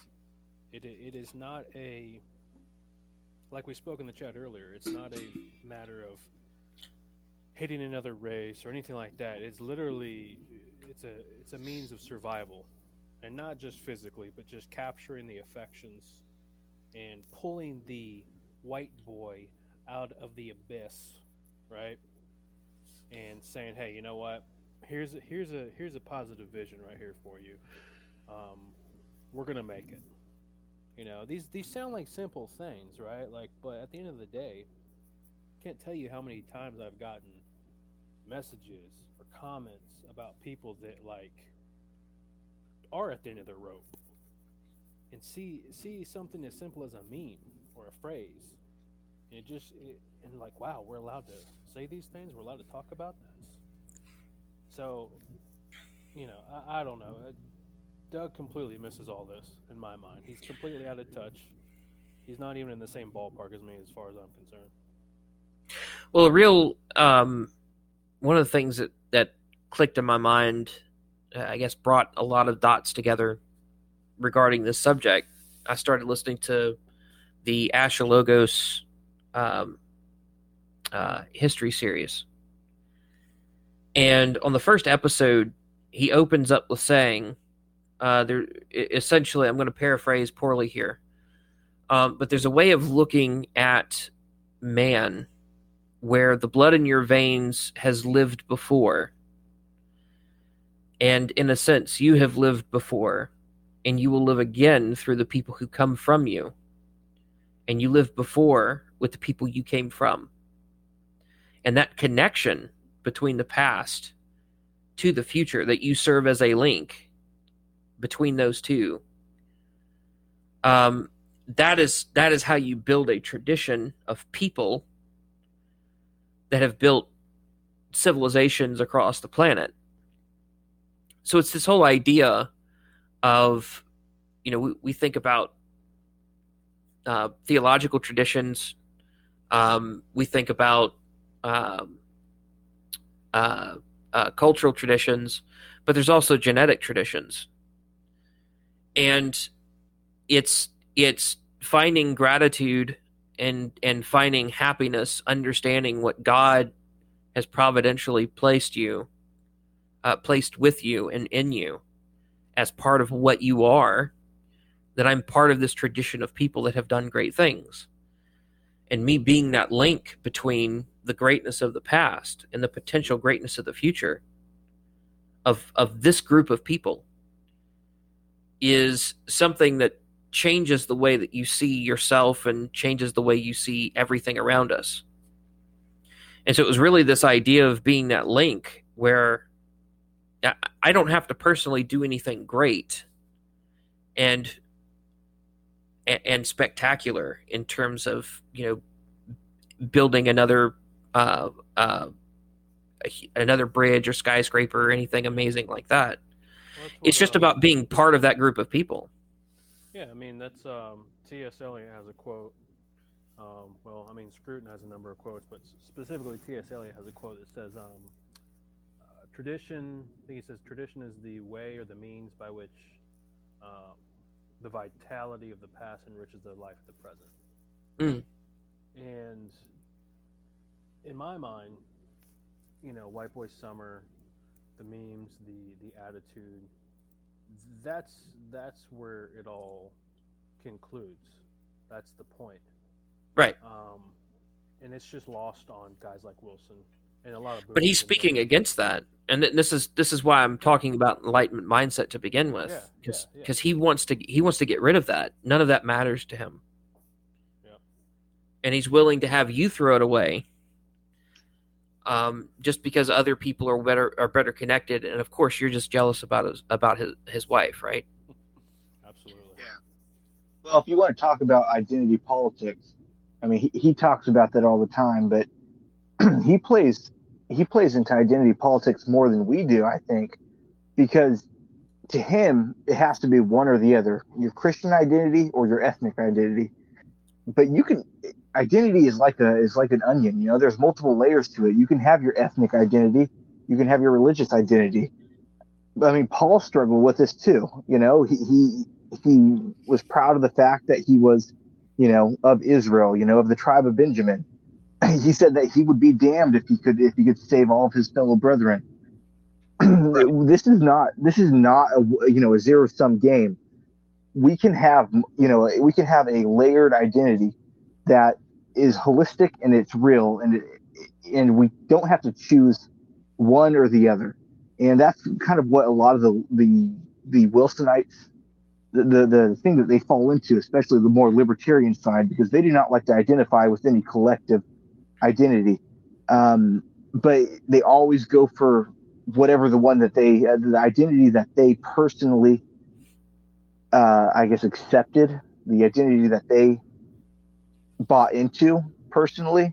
Because I mean, your ethnic identity, you can't choose that. I mean, God placed you in that specific time and place. But it's like, oh, I became a Christian, therefore becoming part of this identity. Well, yeah, but you also gotta grapple with the fact that God put you in this time and place in this ethnic group to do what he, to try to do his will. And for whatever other reason we can't even explain at this point. But I mean, I don't know if I'm wrong or not, but it seems like they see this, that you have to choose one or the other. Yeah, I mean, so the whole idea of the gospel erasing your identity, it's kind of the same reaction that certain ascetic groups of Christians had. That passage that says, if you're going to love me, you have to hate your father and mother. And then they took that literally. Or if your eye offends you, pluck it out. I mean, how many guys have castrated themselves in church history because they took that passage too literally? And then it didn't get rid of the desire to sin. It just got rid of what was naturally there that God gave them to fulfill a purpose. And so what they're really doing is they're attempting to strip a part of themselves away. And they're destroying themselves because they think that, everything's summed up in Christ, right? So I don't need anything else, just Christ. Well, then why don't you divorce your wife? Why don't you disown your kids? Why don't you disown your parents? It's these natural affections that God has given us that ties us to the world for a reason. You can't just throw those away and expect yourself to be you. You're literally destroying a part of yourself. I'm getting on a tangent here. I'm sorry, but this really frustrates me about modern thinkers. So as someone who earlier indicated that compromise with kinism is like trying to pick up a turd by the clean end, I think we also need to recognize that it was the progressive left that created and continues to sustain this abysmal situation by making absolutely everything about superficial ethnicity indicators. It turns out that some have learned this lesson in reactionary ways and have embraced their superficial ethnicity indicators. Instead of being ashamed of this made-up reality, they become proud of this made-up reality, and that's how we got a collection of Proud Boys going down to heckle folks at an Antifa rally, with the boys in question made up of Scots, Norwegians, Germans, and Ukrainians, arms locked, singing a Celtic war song. Most of them were Latino, but whatever. This is nothing more than playing... Fun. Yeah, it does, actually. This is nothing more than playing tribal dress-ups or ethnic cosplay, and all of it based on nothing more than a shared susceptibility to sunburn. It is certainly stupid, but no stupider than what Big Eva has been peddling to Christians for decades. Like I said, most of the Proud Boys were Latinos, so that isn't even close to the truth. But we're not even talking about the left's concept of whiteness, just like we're not talking about the left's concept of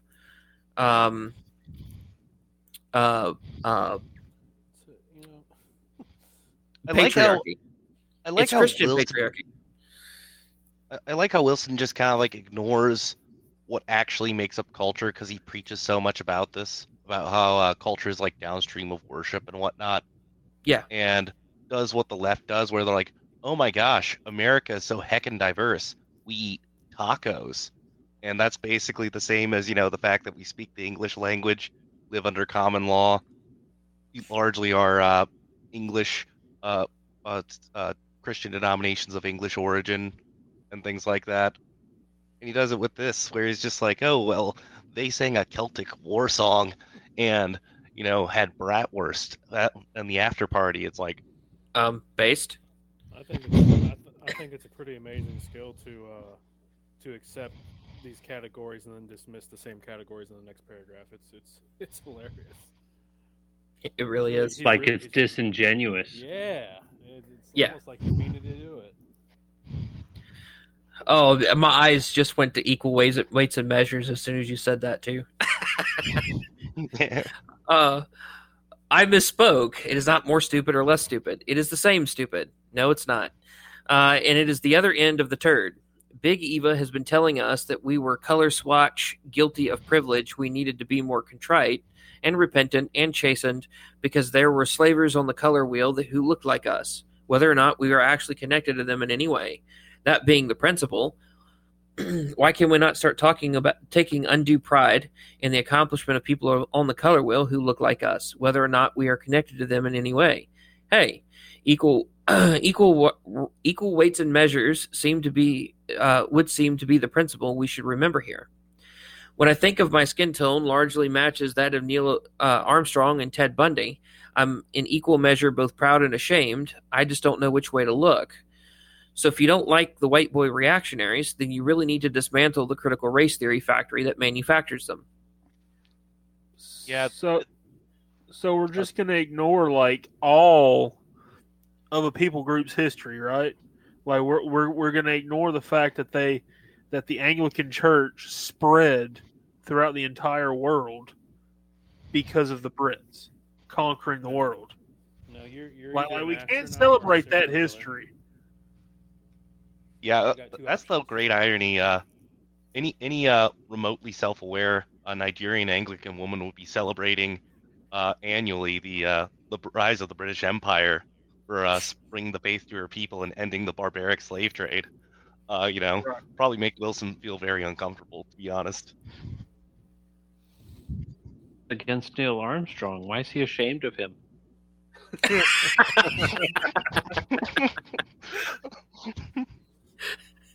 We only got two options: serial killer or astronaut. That's all. And space is faking gay. Well, it's the same libertarian mindset that breaks everybody down to individuals. I can't be proud of my entire race's history without being ashamed of the fact that we have like some serial killers sprinkled in there, or that it's like That's always- like with our yeah. That's It's always like with been some my weird. Oh, sorry. I'll finish this thought real quick. It's like with my heritage. I am extremely grateful for my heritage and the fact that my forefathers brought me to the place I am. I'm not going to overlook. I mean, I'm not going to overlook the fact that for the most part they were alcoholic dirt farmers in Missouri. Yeah, I mean that kind of goes without saying, but they still got me to where I am, and I'm extremely grateful for that. I'm not going to beat them up over their shortcomings. Yeah, it's one of those moral principles I really never got, because as soon as you scale it down, it makes absolutely no sense. Like, my son is his own individual, his own person, and so any of his accomplishments and or sins have no bearing on me whatsoever. And likewise, and the funny thing is, we're very kind of like, generally speaking, when we deal with like families, we recognize that bad apples will happen, and maybe there is some blame at the case, but generally speaking, it's like pride spreads and virtue spreads for a family, but generally speaking, the particular foibles of individuals, everyone kind of recognizes outside of very specific circumstances. Like no one puts a stigma, for example, on John Piper for the fact that Abraham Piper apostatized. Which they probably should, for being honest. Well, I mean, there The are certain Bible's things very about clear about elders having families that are blameless and faithful. there is that argument, but I'm talking about like there's nothing particularly askance about it. It's sometimes that happens, and in the case of the Bible, there are very clear guidelines there that you should probably step down. But scaling it back up, it's like, yeah, at the end of the day, quite frankly, everyone kind of recognizes that everyone's going to have their villains of history, and the vice of that doesn't spread to the history of a people in the same way that the virtue does. Yeah, but he's always done this. He's always plucked out these individual cases, exceptions, to try and disprove the rule. And that's what he does here with Neil Armstrong and Ted Bundy. And just like in the previous paragraph where he says they became proud of this made-up reality rather than being ashamed. So he'll use these individual cases to try and disprove that there is a rule. It's kind of like saying, well, we don't know where the shore is and the ocean is because the tide comes in and out. He's always looking for these cases along the margins to try to basically like tell you stop believing your own eyes. Well, if we were to actually try to quantify the actual good and bad that white people did with a spreadsheet, like certain individuals have, Charles Murray, then that would just be quite frankly embarrassing. Because when you actually look at the numbers, it really is embarrassing how much good God has used Northwestern peoples to bring about in this world. On behalf of white people everywhere, I apologize for solving world hunger. Yes. on the behalf of all Americans, I apologize for Norman Borlaug saving 1 billion people from starvation. But this question about identity, individualism, libertarian individualism versus finding your identity in a group, this actually goes back. This is not a small question, and it's not going to be answered simply because it goes back to the very beginnings of philosophy. It's the question of the one and the many. Is there such a thing as an individual, or are we all part of a group? Is there such a thing as groups, or are we all individuals? And I think that R.C. Sproul answered this question very well when he said it's both, because God is one and three. He is singular and plural. We are all individuals, yet we are all part of groups. I am only but one man, and yet I am body, soul, and mind. There is that trilateral distinction within my person, in my mere existence. And when you have people that get all carried away with rabid individualism, they forget that there is a legitimate group identity. And then you get people on the other side, like Maoist communists, who forget the individual. But I don't think that's what this group is doing. I don't think that's what anyone in our group is doing. We aren't forgetting that we are individuals, but we're also saying, hey, yes, you are responsible for your individual actions, but you're also responsible for your group actions. And you're responsible to your group for your individual actions.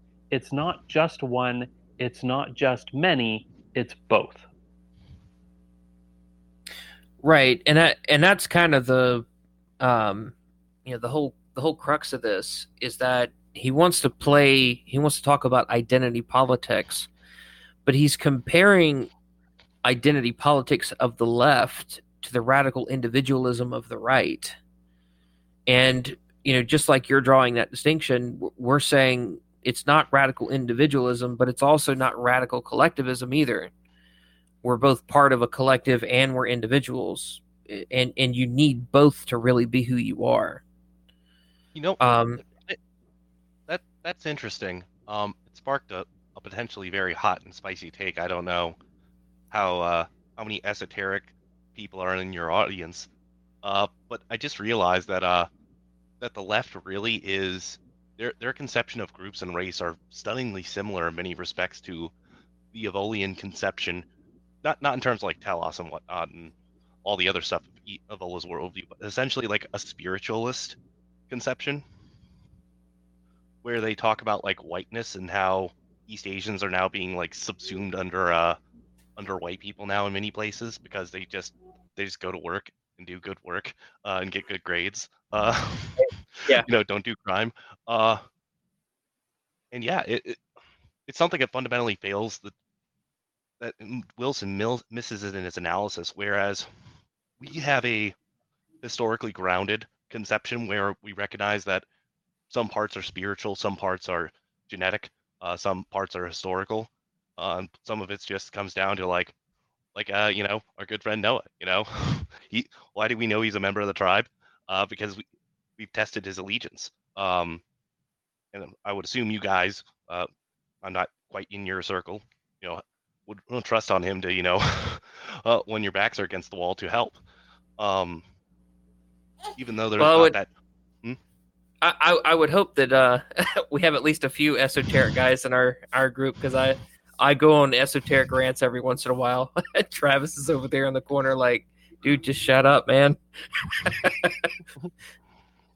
But yeah, no,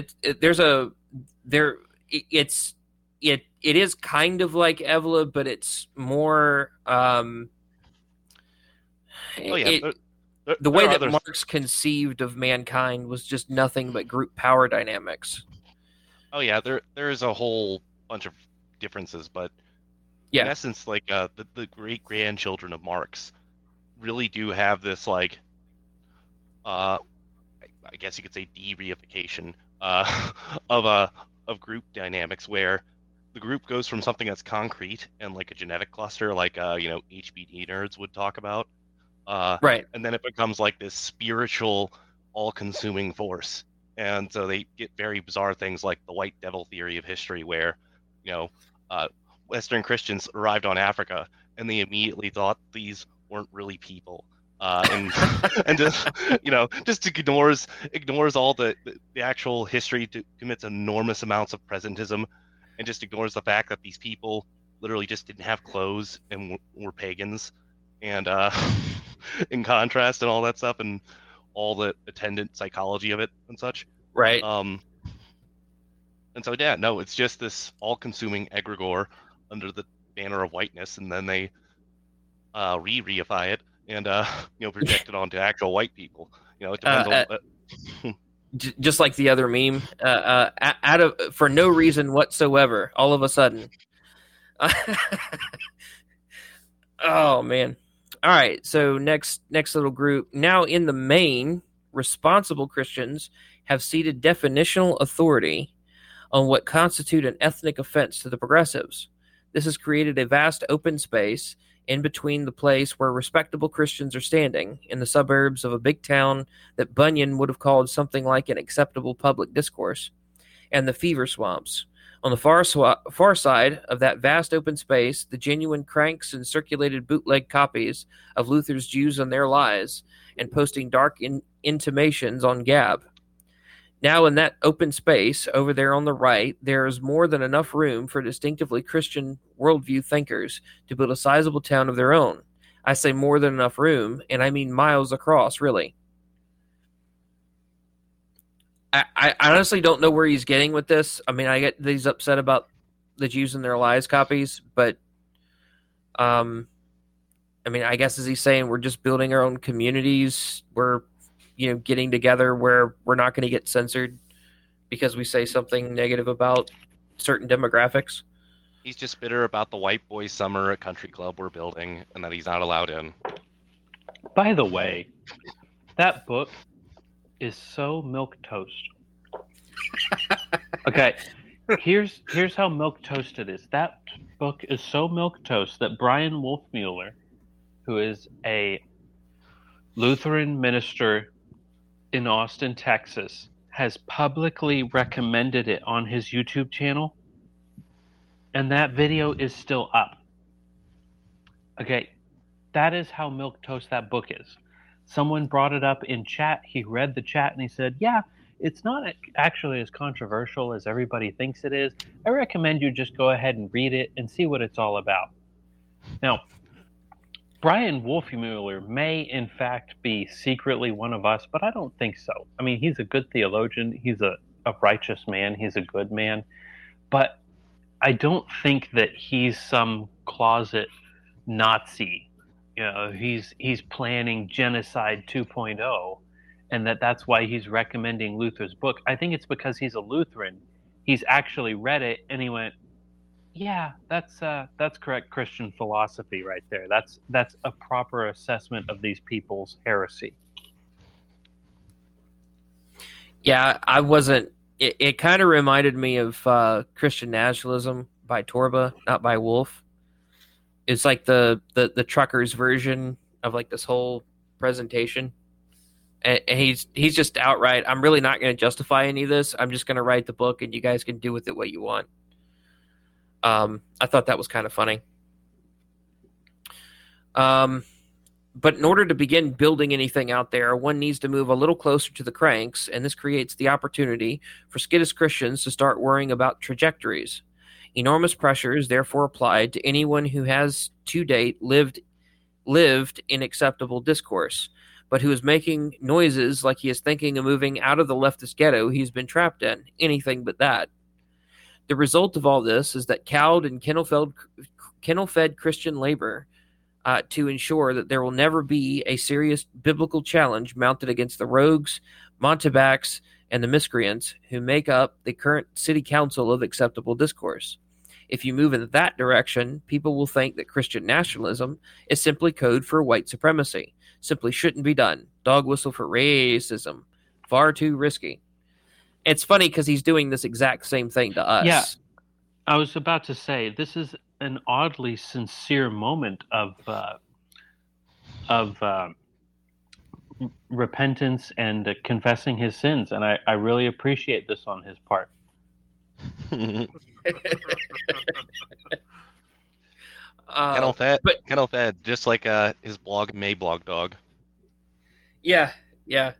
It's kind of funny because I would not go to the left to talk about anything that I'm talking about. I'm going to go to the guys who lived 400 or 500 years ago and older who talked about this stuff.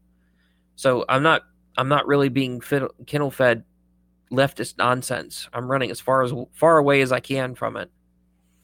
It's all those dead white guys that everybody's so worried about that I've been reading. Who might think that, I wonder?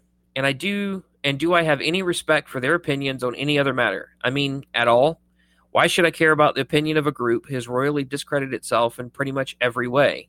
In short, I would invite all my readers to consider the fact that this is my not caring phase.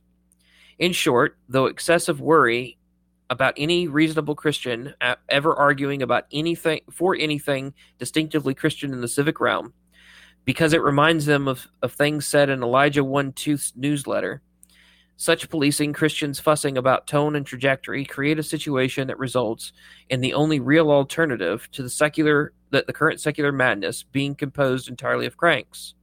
I think that if I worked just a little harder, I could have made that sentence a little more complicated.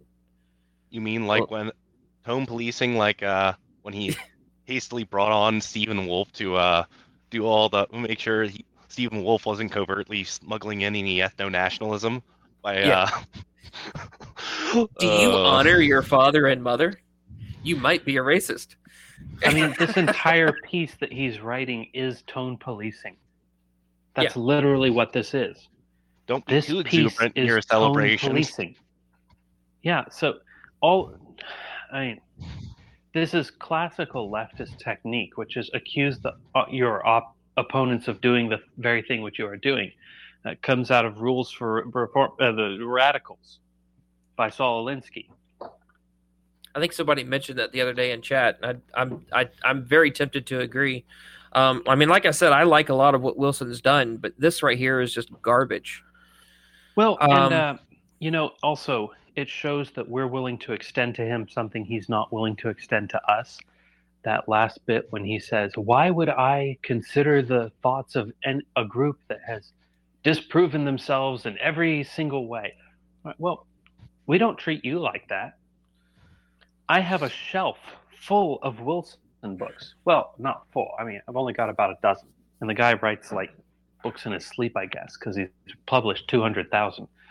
But I've got several of his books, and I really like them. They're very good. His family rearing books about raising kids, it's really good stuff. And I don't write him off as a crank just because he's wrong about X, Y, or Z.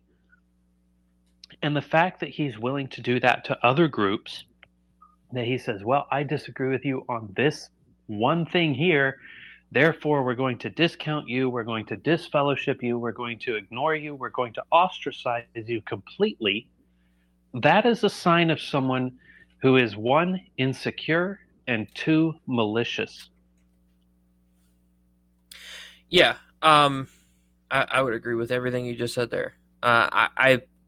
It's frustrating that, like, my introduction to Wilson was Father Hunger, and I still love and recommend that book. A buddy of mine asked me, this was a couple of months ago, what would be, I'm my wife's pregnant. What would you suggest be the first book I read? And I said Father Hunger, because it specifically addresses what he needs to be to his children by talking about all the various effects that fatherlessness has had on children. And he actually took me up on that, and it seems to have helped him a lot. So I still recommend his books. I recommend some of his commentary, but like I said, this is garbage stuff. And it's also something else to note that if Doug Wilson showed up in my town to talk at a local church, I would invite him to my house and I would love to have him. Yeah. But if one of us came to his town, he would do nothing of the sort. You know, the charitable behavior is a one-way street here. And I don't think that should stop. I mean, we are supposed to pray for those who persecute us. We are supposed to love our enemies. And Doug Wilson, while he's behaving like an enemy, I think hopefully someday, by God's grace, he'll come around and stop acting like that. But, you know, this is a one-sided fight right now, where he's punching right and we're just letting him, because he's not our enemy. We don't want to be spending all this time arguing about Doug Wilson on the internet, because we have real fights to fight. I mean, several weeks ago, I was on the news because I was out protesting trannies at a local Mexican food restaurant. We went out there and we screamed scriptures at them and we sang psalms in their faces, and it was wonderful. And then we get done with that, and next thing I know, Doug Wilson is publishing an article talking about how people whom I am close friends with, whom I have spent time at their house, you know, talking to their kids, growing with them, how they're bad people and we should be ashamed of them. Like, no, this is not right. This is not Christian behavior. This needs to stop. And that's really what this podcast is, kind of a way of reaching out and saying something about it.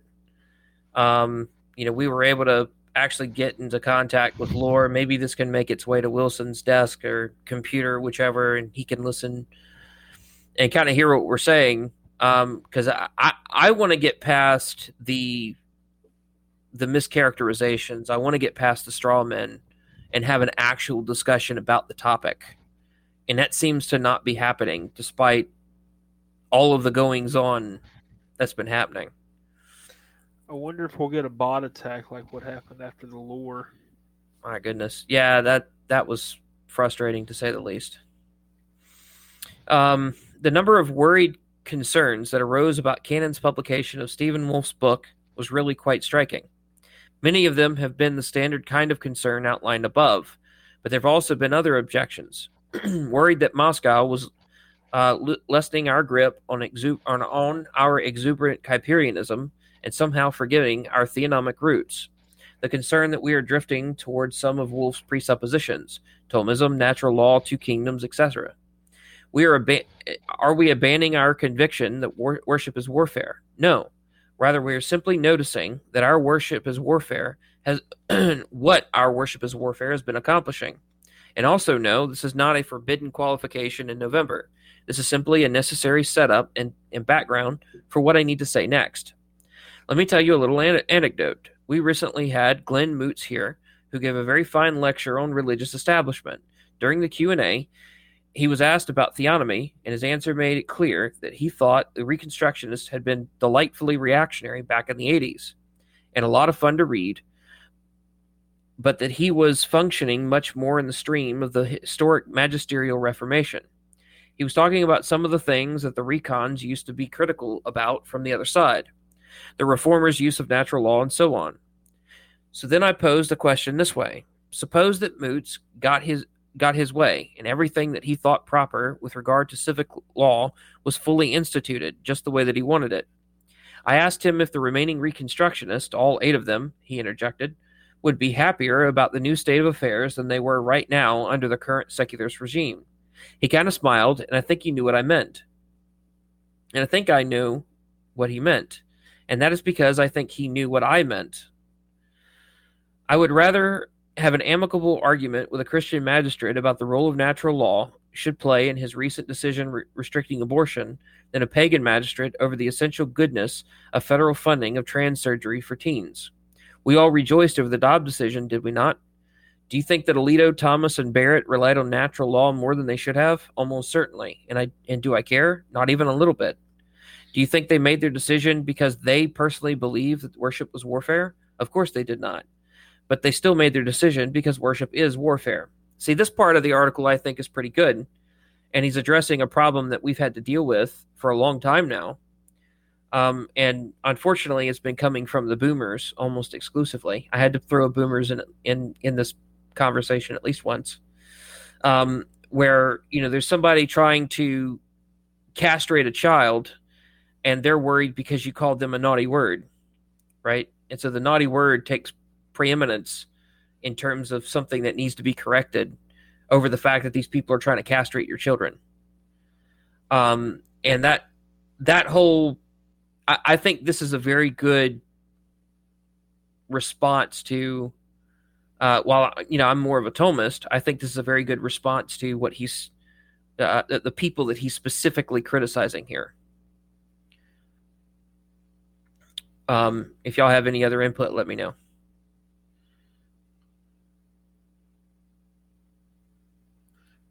I guess that's none. Okay. We now have mainstream reform scholars arguing for an explicitly Christian civic order, with the foundational standard for law being Scripture, who are fully prepared to argue for civic enforcement of the first table of the law. And Wolf's book is selling like cakes that are hot. Is that how it goes? And yet some of our theonomic guys want to hang back because a Thomist is arguing for this and not a Van Tillian? Come on, man. Back in the day, a lot of recons used to talk big about rebuilding Christian civilization. With all their strict biblicist and sectarian assumptions, it was not possible for them to rebuild a shaved ice stand in Atlantic City in August, because the icebox delivery guy was not fully post-mill. It would be silly for us to make the same kind of mistake again. And if we did make the same mistake, it would be just like us. And see, I think he should extend this to us as well. This kind of mentality. I agree. So one thing I was going to say is, like, he's doing exactly what he's saying not to do to us, but at the same time, I have seen people that do exactly the same thing to him. I don't need him to accept, anything that we happen to believe. He doesn't have to believe like us. Stop misrepresenting what we believe, and then also stop, I don't want to say casting us out of the kingdom, because he can't do that, but treating us as if we're not brothers.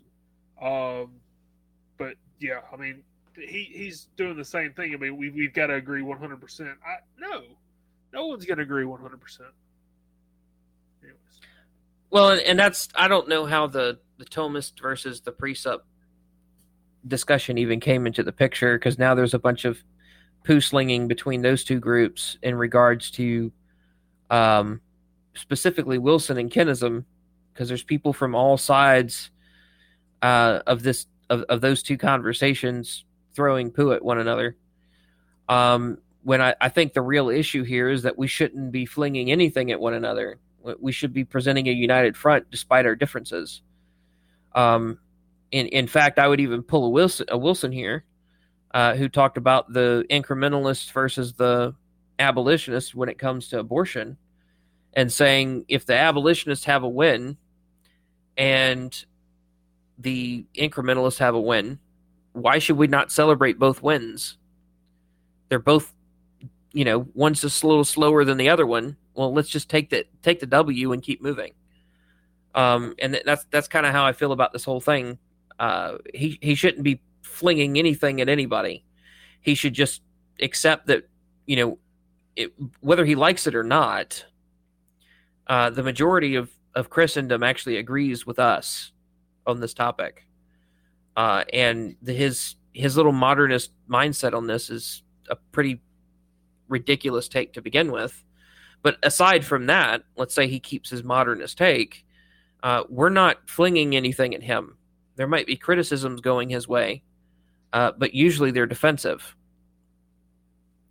So I think the ending of this would have been the way that he should have been the way that he addresses us, instead of throwing that back at the, this olive branch was given out to the people who are, literally making everything worse.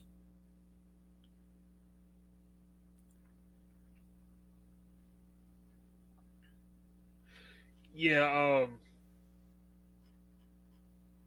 done forgot what I was going to say now. I mean, that's the end of the article there, but Yeah, it is. Y'all can continue to chat. I've got a dip. I've got to work tomorrow, so y'all have a good one. All right. Well, thanks for being here, man. see you later, buddy. Yeah, thank y'all for coming. Good talking to y'all. Good chatting. Y'all let me know if there's anything y'all want to close out with. I mean, like I said, Yeah, I just I think he should have offered this olive branch to us instead of offering it to the people who allowed, the lefties to get as far as they did. Yeah, I mean, I think this is just a sign that he's not ready for the next step. And, we Did we lose him? I think so. saw this in the Reformation, Luther and Calvin and Zwingli. Right, my back. Sorry, I dipped out for a second. Yeah, you're back now. Okay. Yeah, but I mean, the first generation reformers, they had a different fight than the second generation. And I think the same is true for Wilson and Piper and MacArthur and Sproul. Their fight was a different one than the one that we have. They had to lay a foundation, and it's our job to build on that foundation. And those men who laid that foundation might be standing around and strutting around and tutting at the building that we're putting on their foundation because they think their foundation is adequate. But the work has to continue.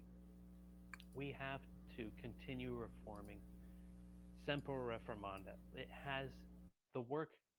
The fields are white to harvest, and somebody's got to do the work. And we can't just rest on our laurels now that that foundation has been laid. It's time to move to the next step. We have to find, we have to find our people, we have to find our place, and we have to fight for it. Now that we have those tools with which we can fight, now that we have the good theology and that societal place, Moscow, Idaho is a wonderful thing that he has built. But somebody's going to have to take it the next step. Just having a church and just having a college in a big college town is not enough. You're going to have to take over institutions. You're going to have to in-group prefer to the point where your people get into positions of power so that you can wield the sword that God in Romans 13 says is ours to wield for righteousness' sake. That's supposed to be our job. We as Christians are supposed to be being righteous rulers. And if the old men who paved the road erect blockades, they're doing themselves a huge disfavor, because the young men who are growing up, who are going to be that next generation, are going to be driven far away from them, and it's going to hurt. It's going to hurt everyone involved. So if this gets to Doug Wilson, heaven help us. We love you. We're praying for you, but please stop attacking people who agree with you on the majority of things you teach. Doug Wilson is a good man, but nobody's perfect. But we will continue to use his materials. We're going to continue to use his stuff because it's been a huge boon to all of us. And we really, really love a lot of the things that he's done. And we want to emulate those in our societies and in our towns as well.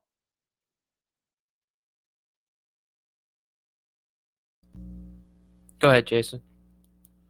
Oh, yeah, I was just going to say the difference that I see is that, you point out the good work that he's done and all the things he's been able to accomplish, and how we would stand side by side with him and encourage him in his work, even if we don't all agree and everything else. That's all true, but the difference I see is that he and his kind are trying to demonize us for what we believe, and the reason for that seems inescapable to me. They just think that we are outside the bounds. If we belonged in their churches, they would try to bring up charges of discipline against us. So we're coming at this from two very different angles.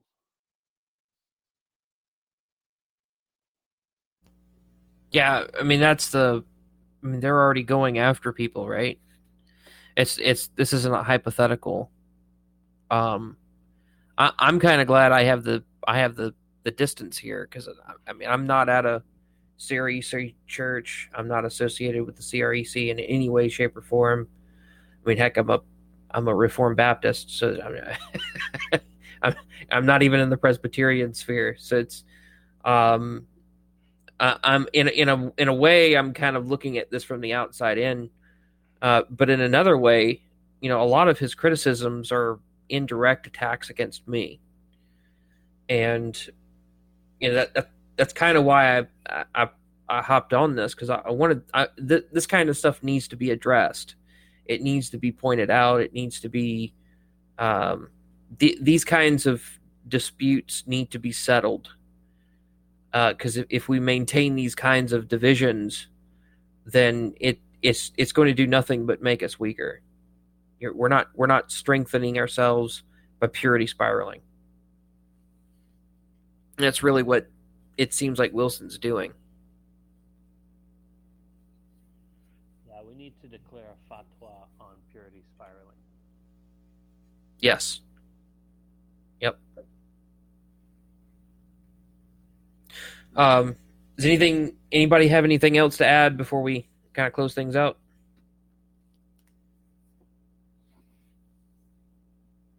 I guess that's a no. Thanks for doing this. Yeah, man. Like I said, this stuff just needs to be addressed, That was a good stream. Yeah, I really appreciate you all having me all on here. Well, I love you, brothers, and I would be glad to have any of y'all come on and talk about anything. I respect each one of you. I'm glad we have the White Boy Summer memes. I'm trying to do a little something with the Become the Meme memes. We'll see how well that goes. So, but I've had nothing but encouragement from you guys, and that's it's amazing when you have a group of men that are encouraging despite all of the bad things that are happening today. So unless anybody has anything to add, we're going to cut it off here. Thank you guys for coming on and talking about this. And let's pray that the Lord brings repentance and unity in his body. Amen. Amen. Amen. Hey y'all, thanks for listening in on our podcast. If you like what you hear, please share and comment wherever you're listening to it. And check out our Gab page at Dixie Polis Podcast. If you want to contact us, please send an email to dixiepolis@protonmail.com or send us a message on Gab. If you like the music we're playing, hang out a little while and let the song finish. It's Wayfaring Stranger by Southern Raised, and you can listen to them on YouTube or go to their website at southernraisedbluegrass.com. God bless y'all.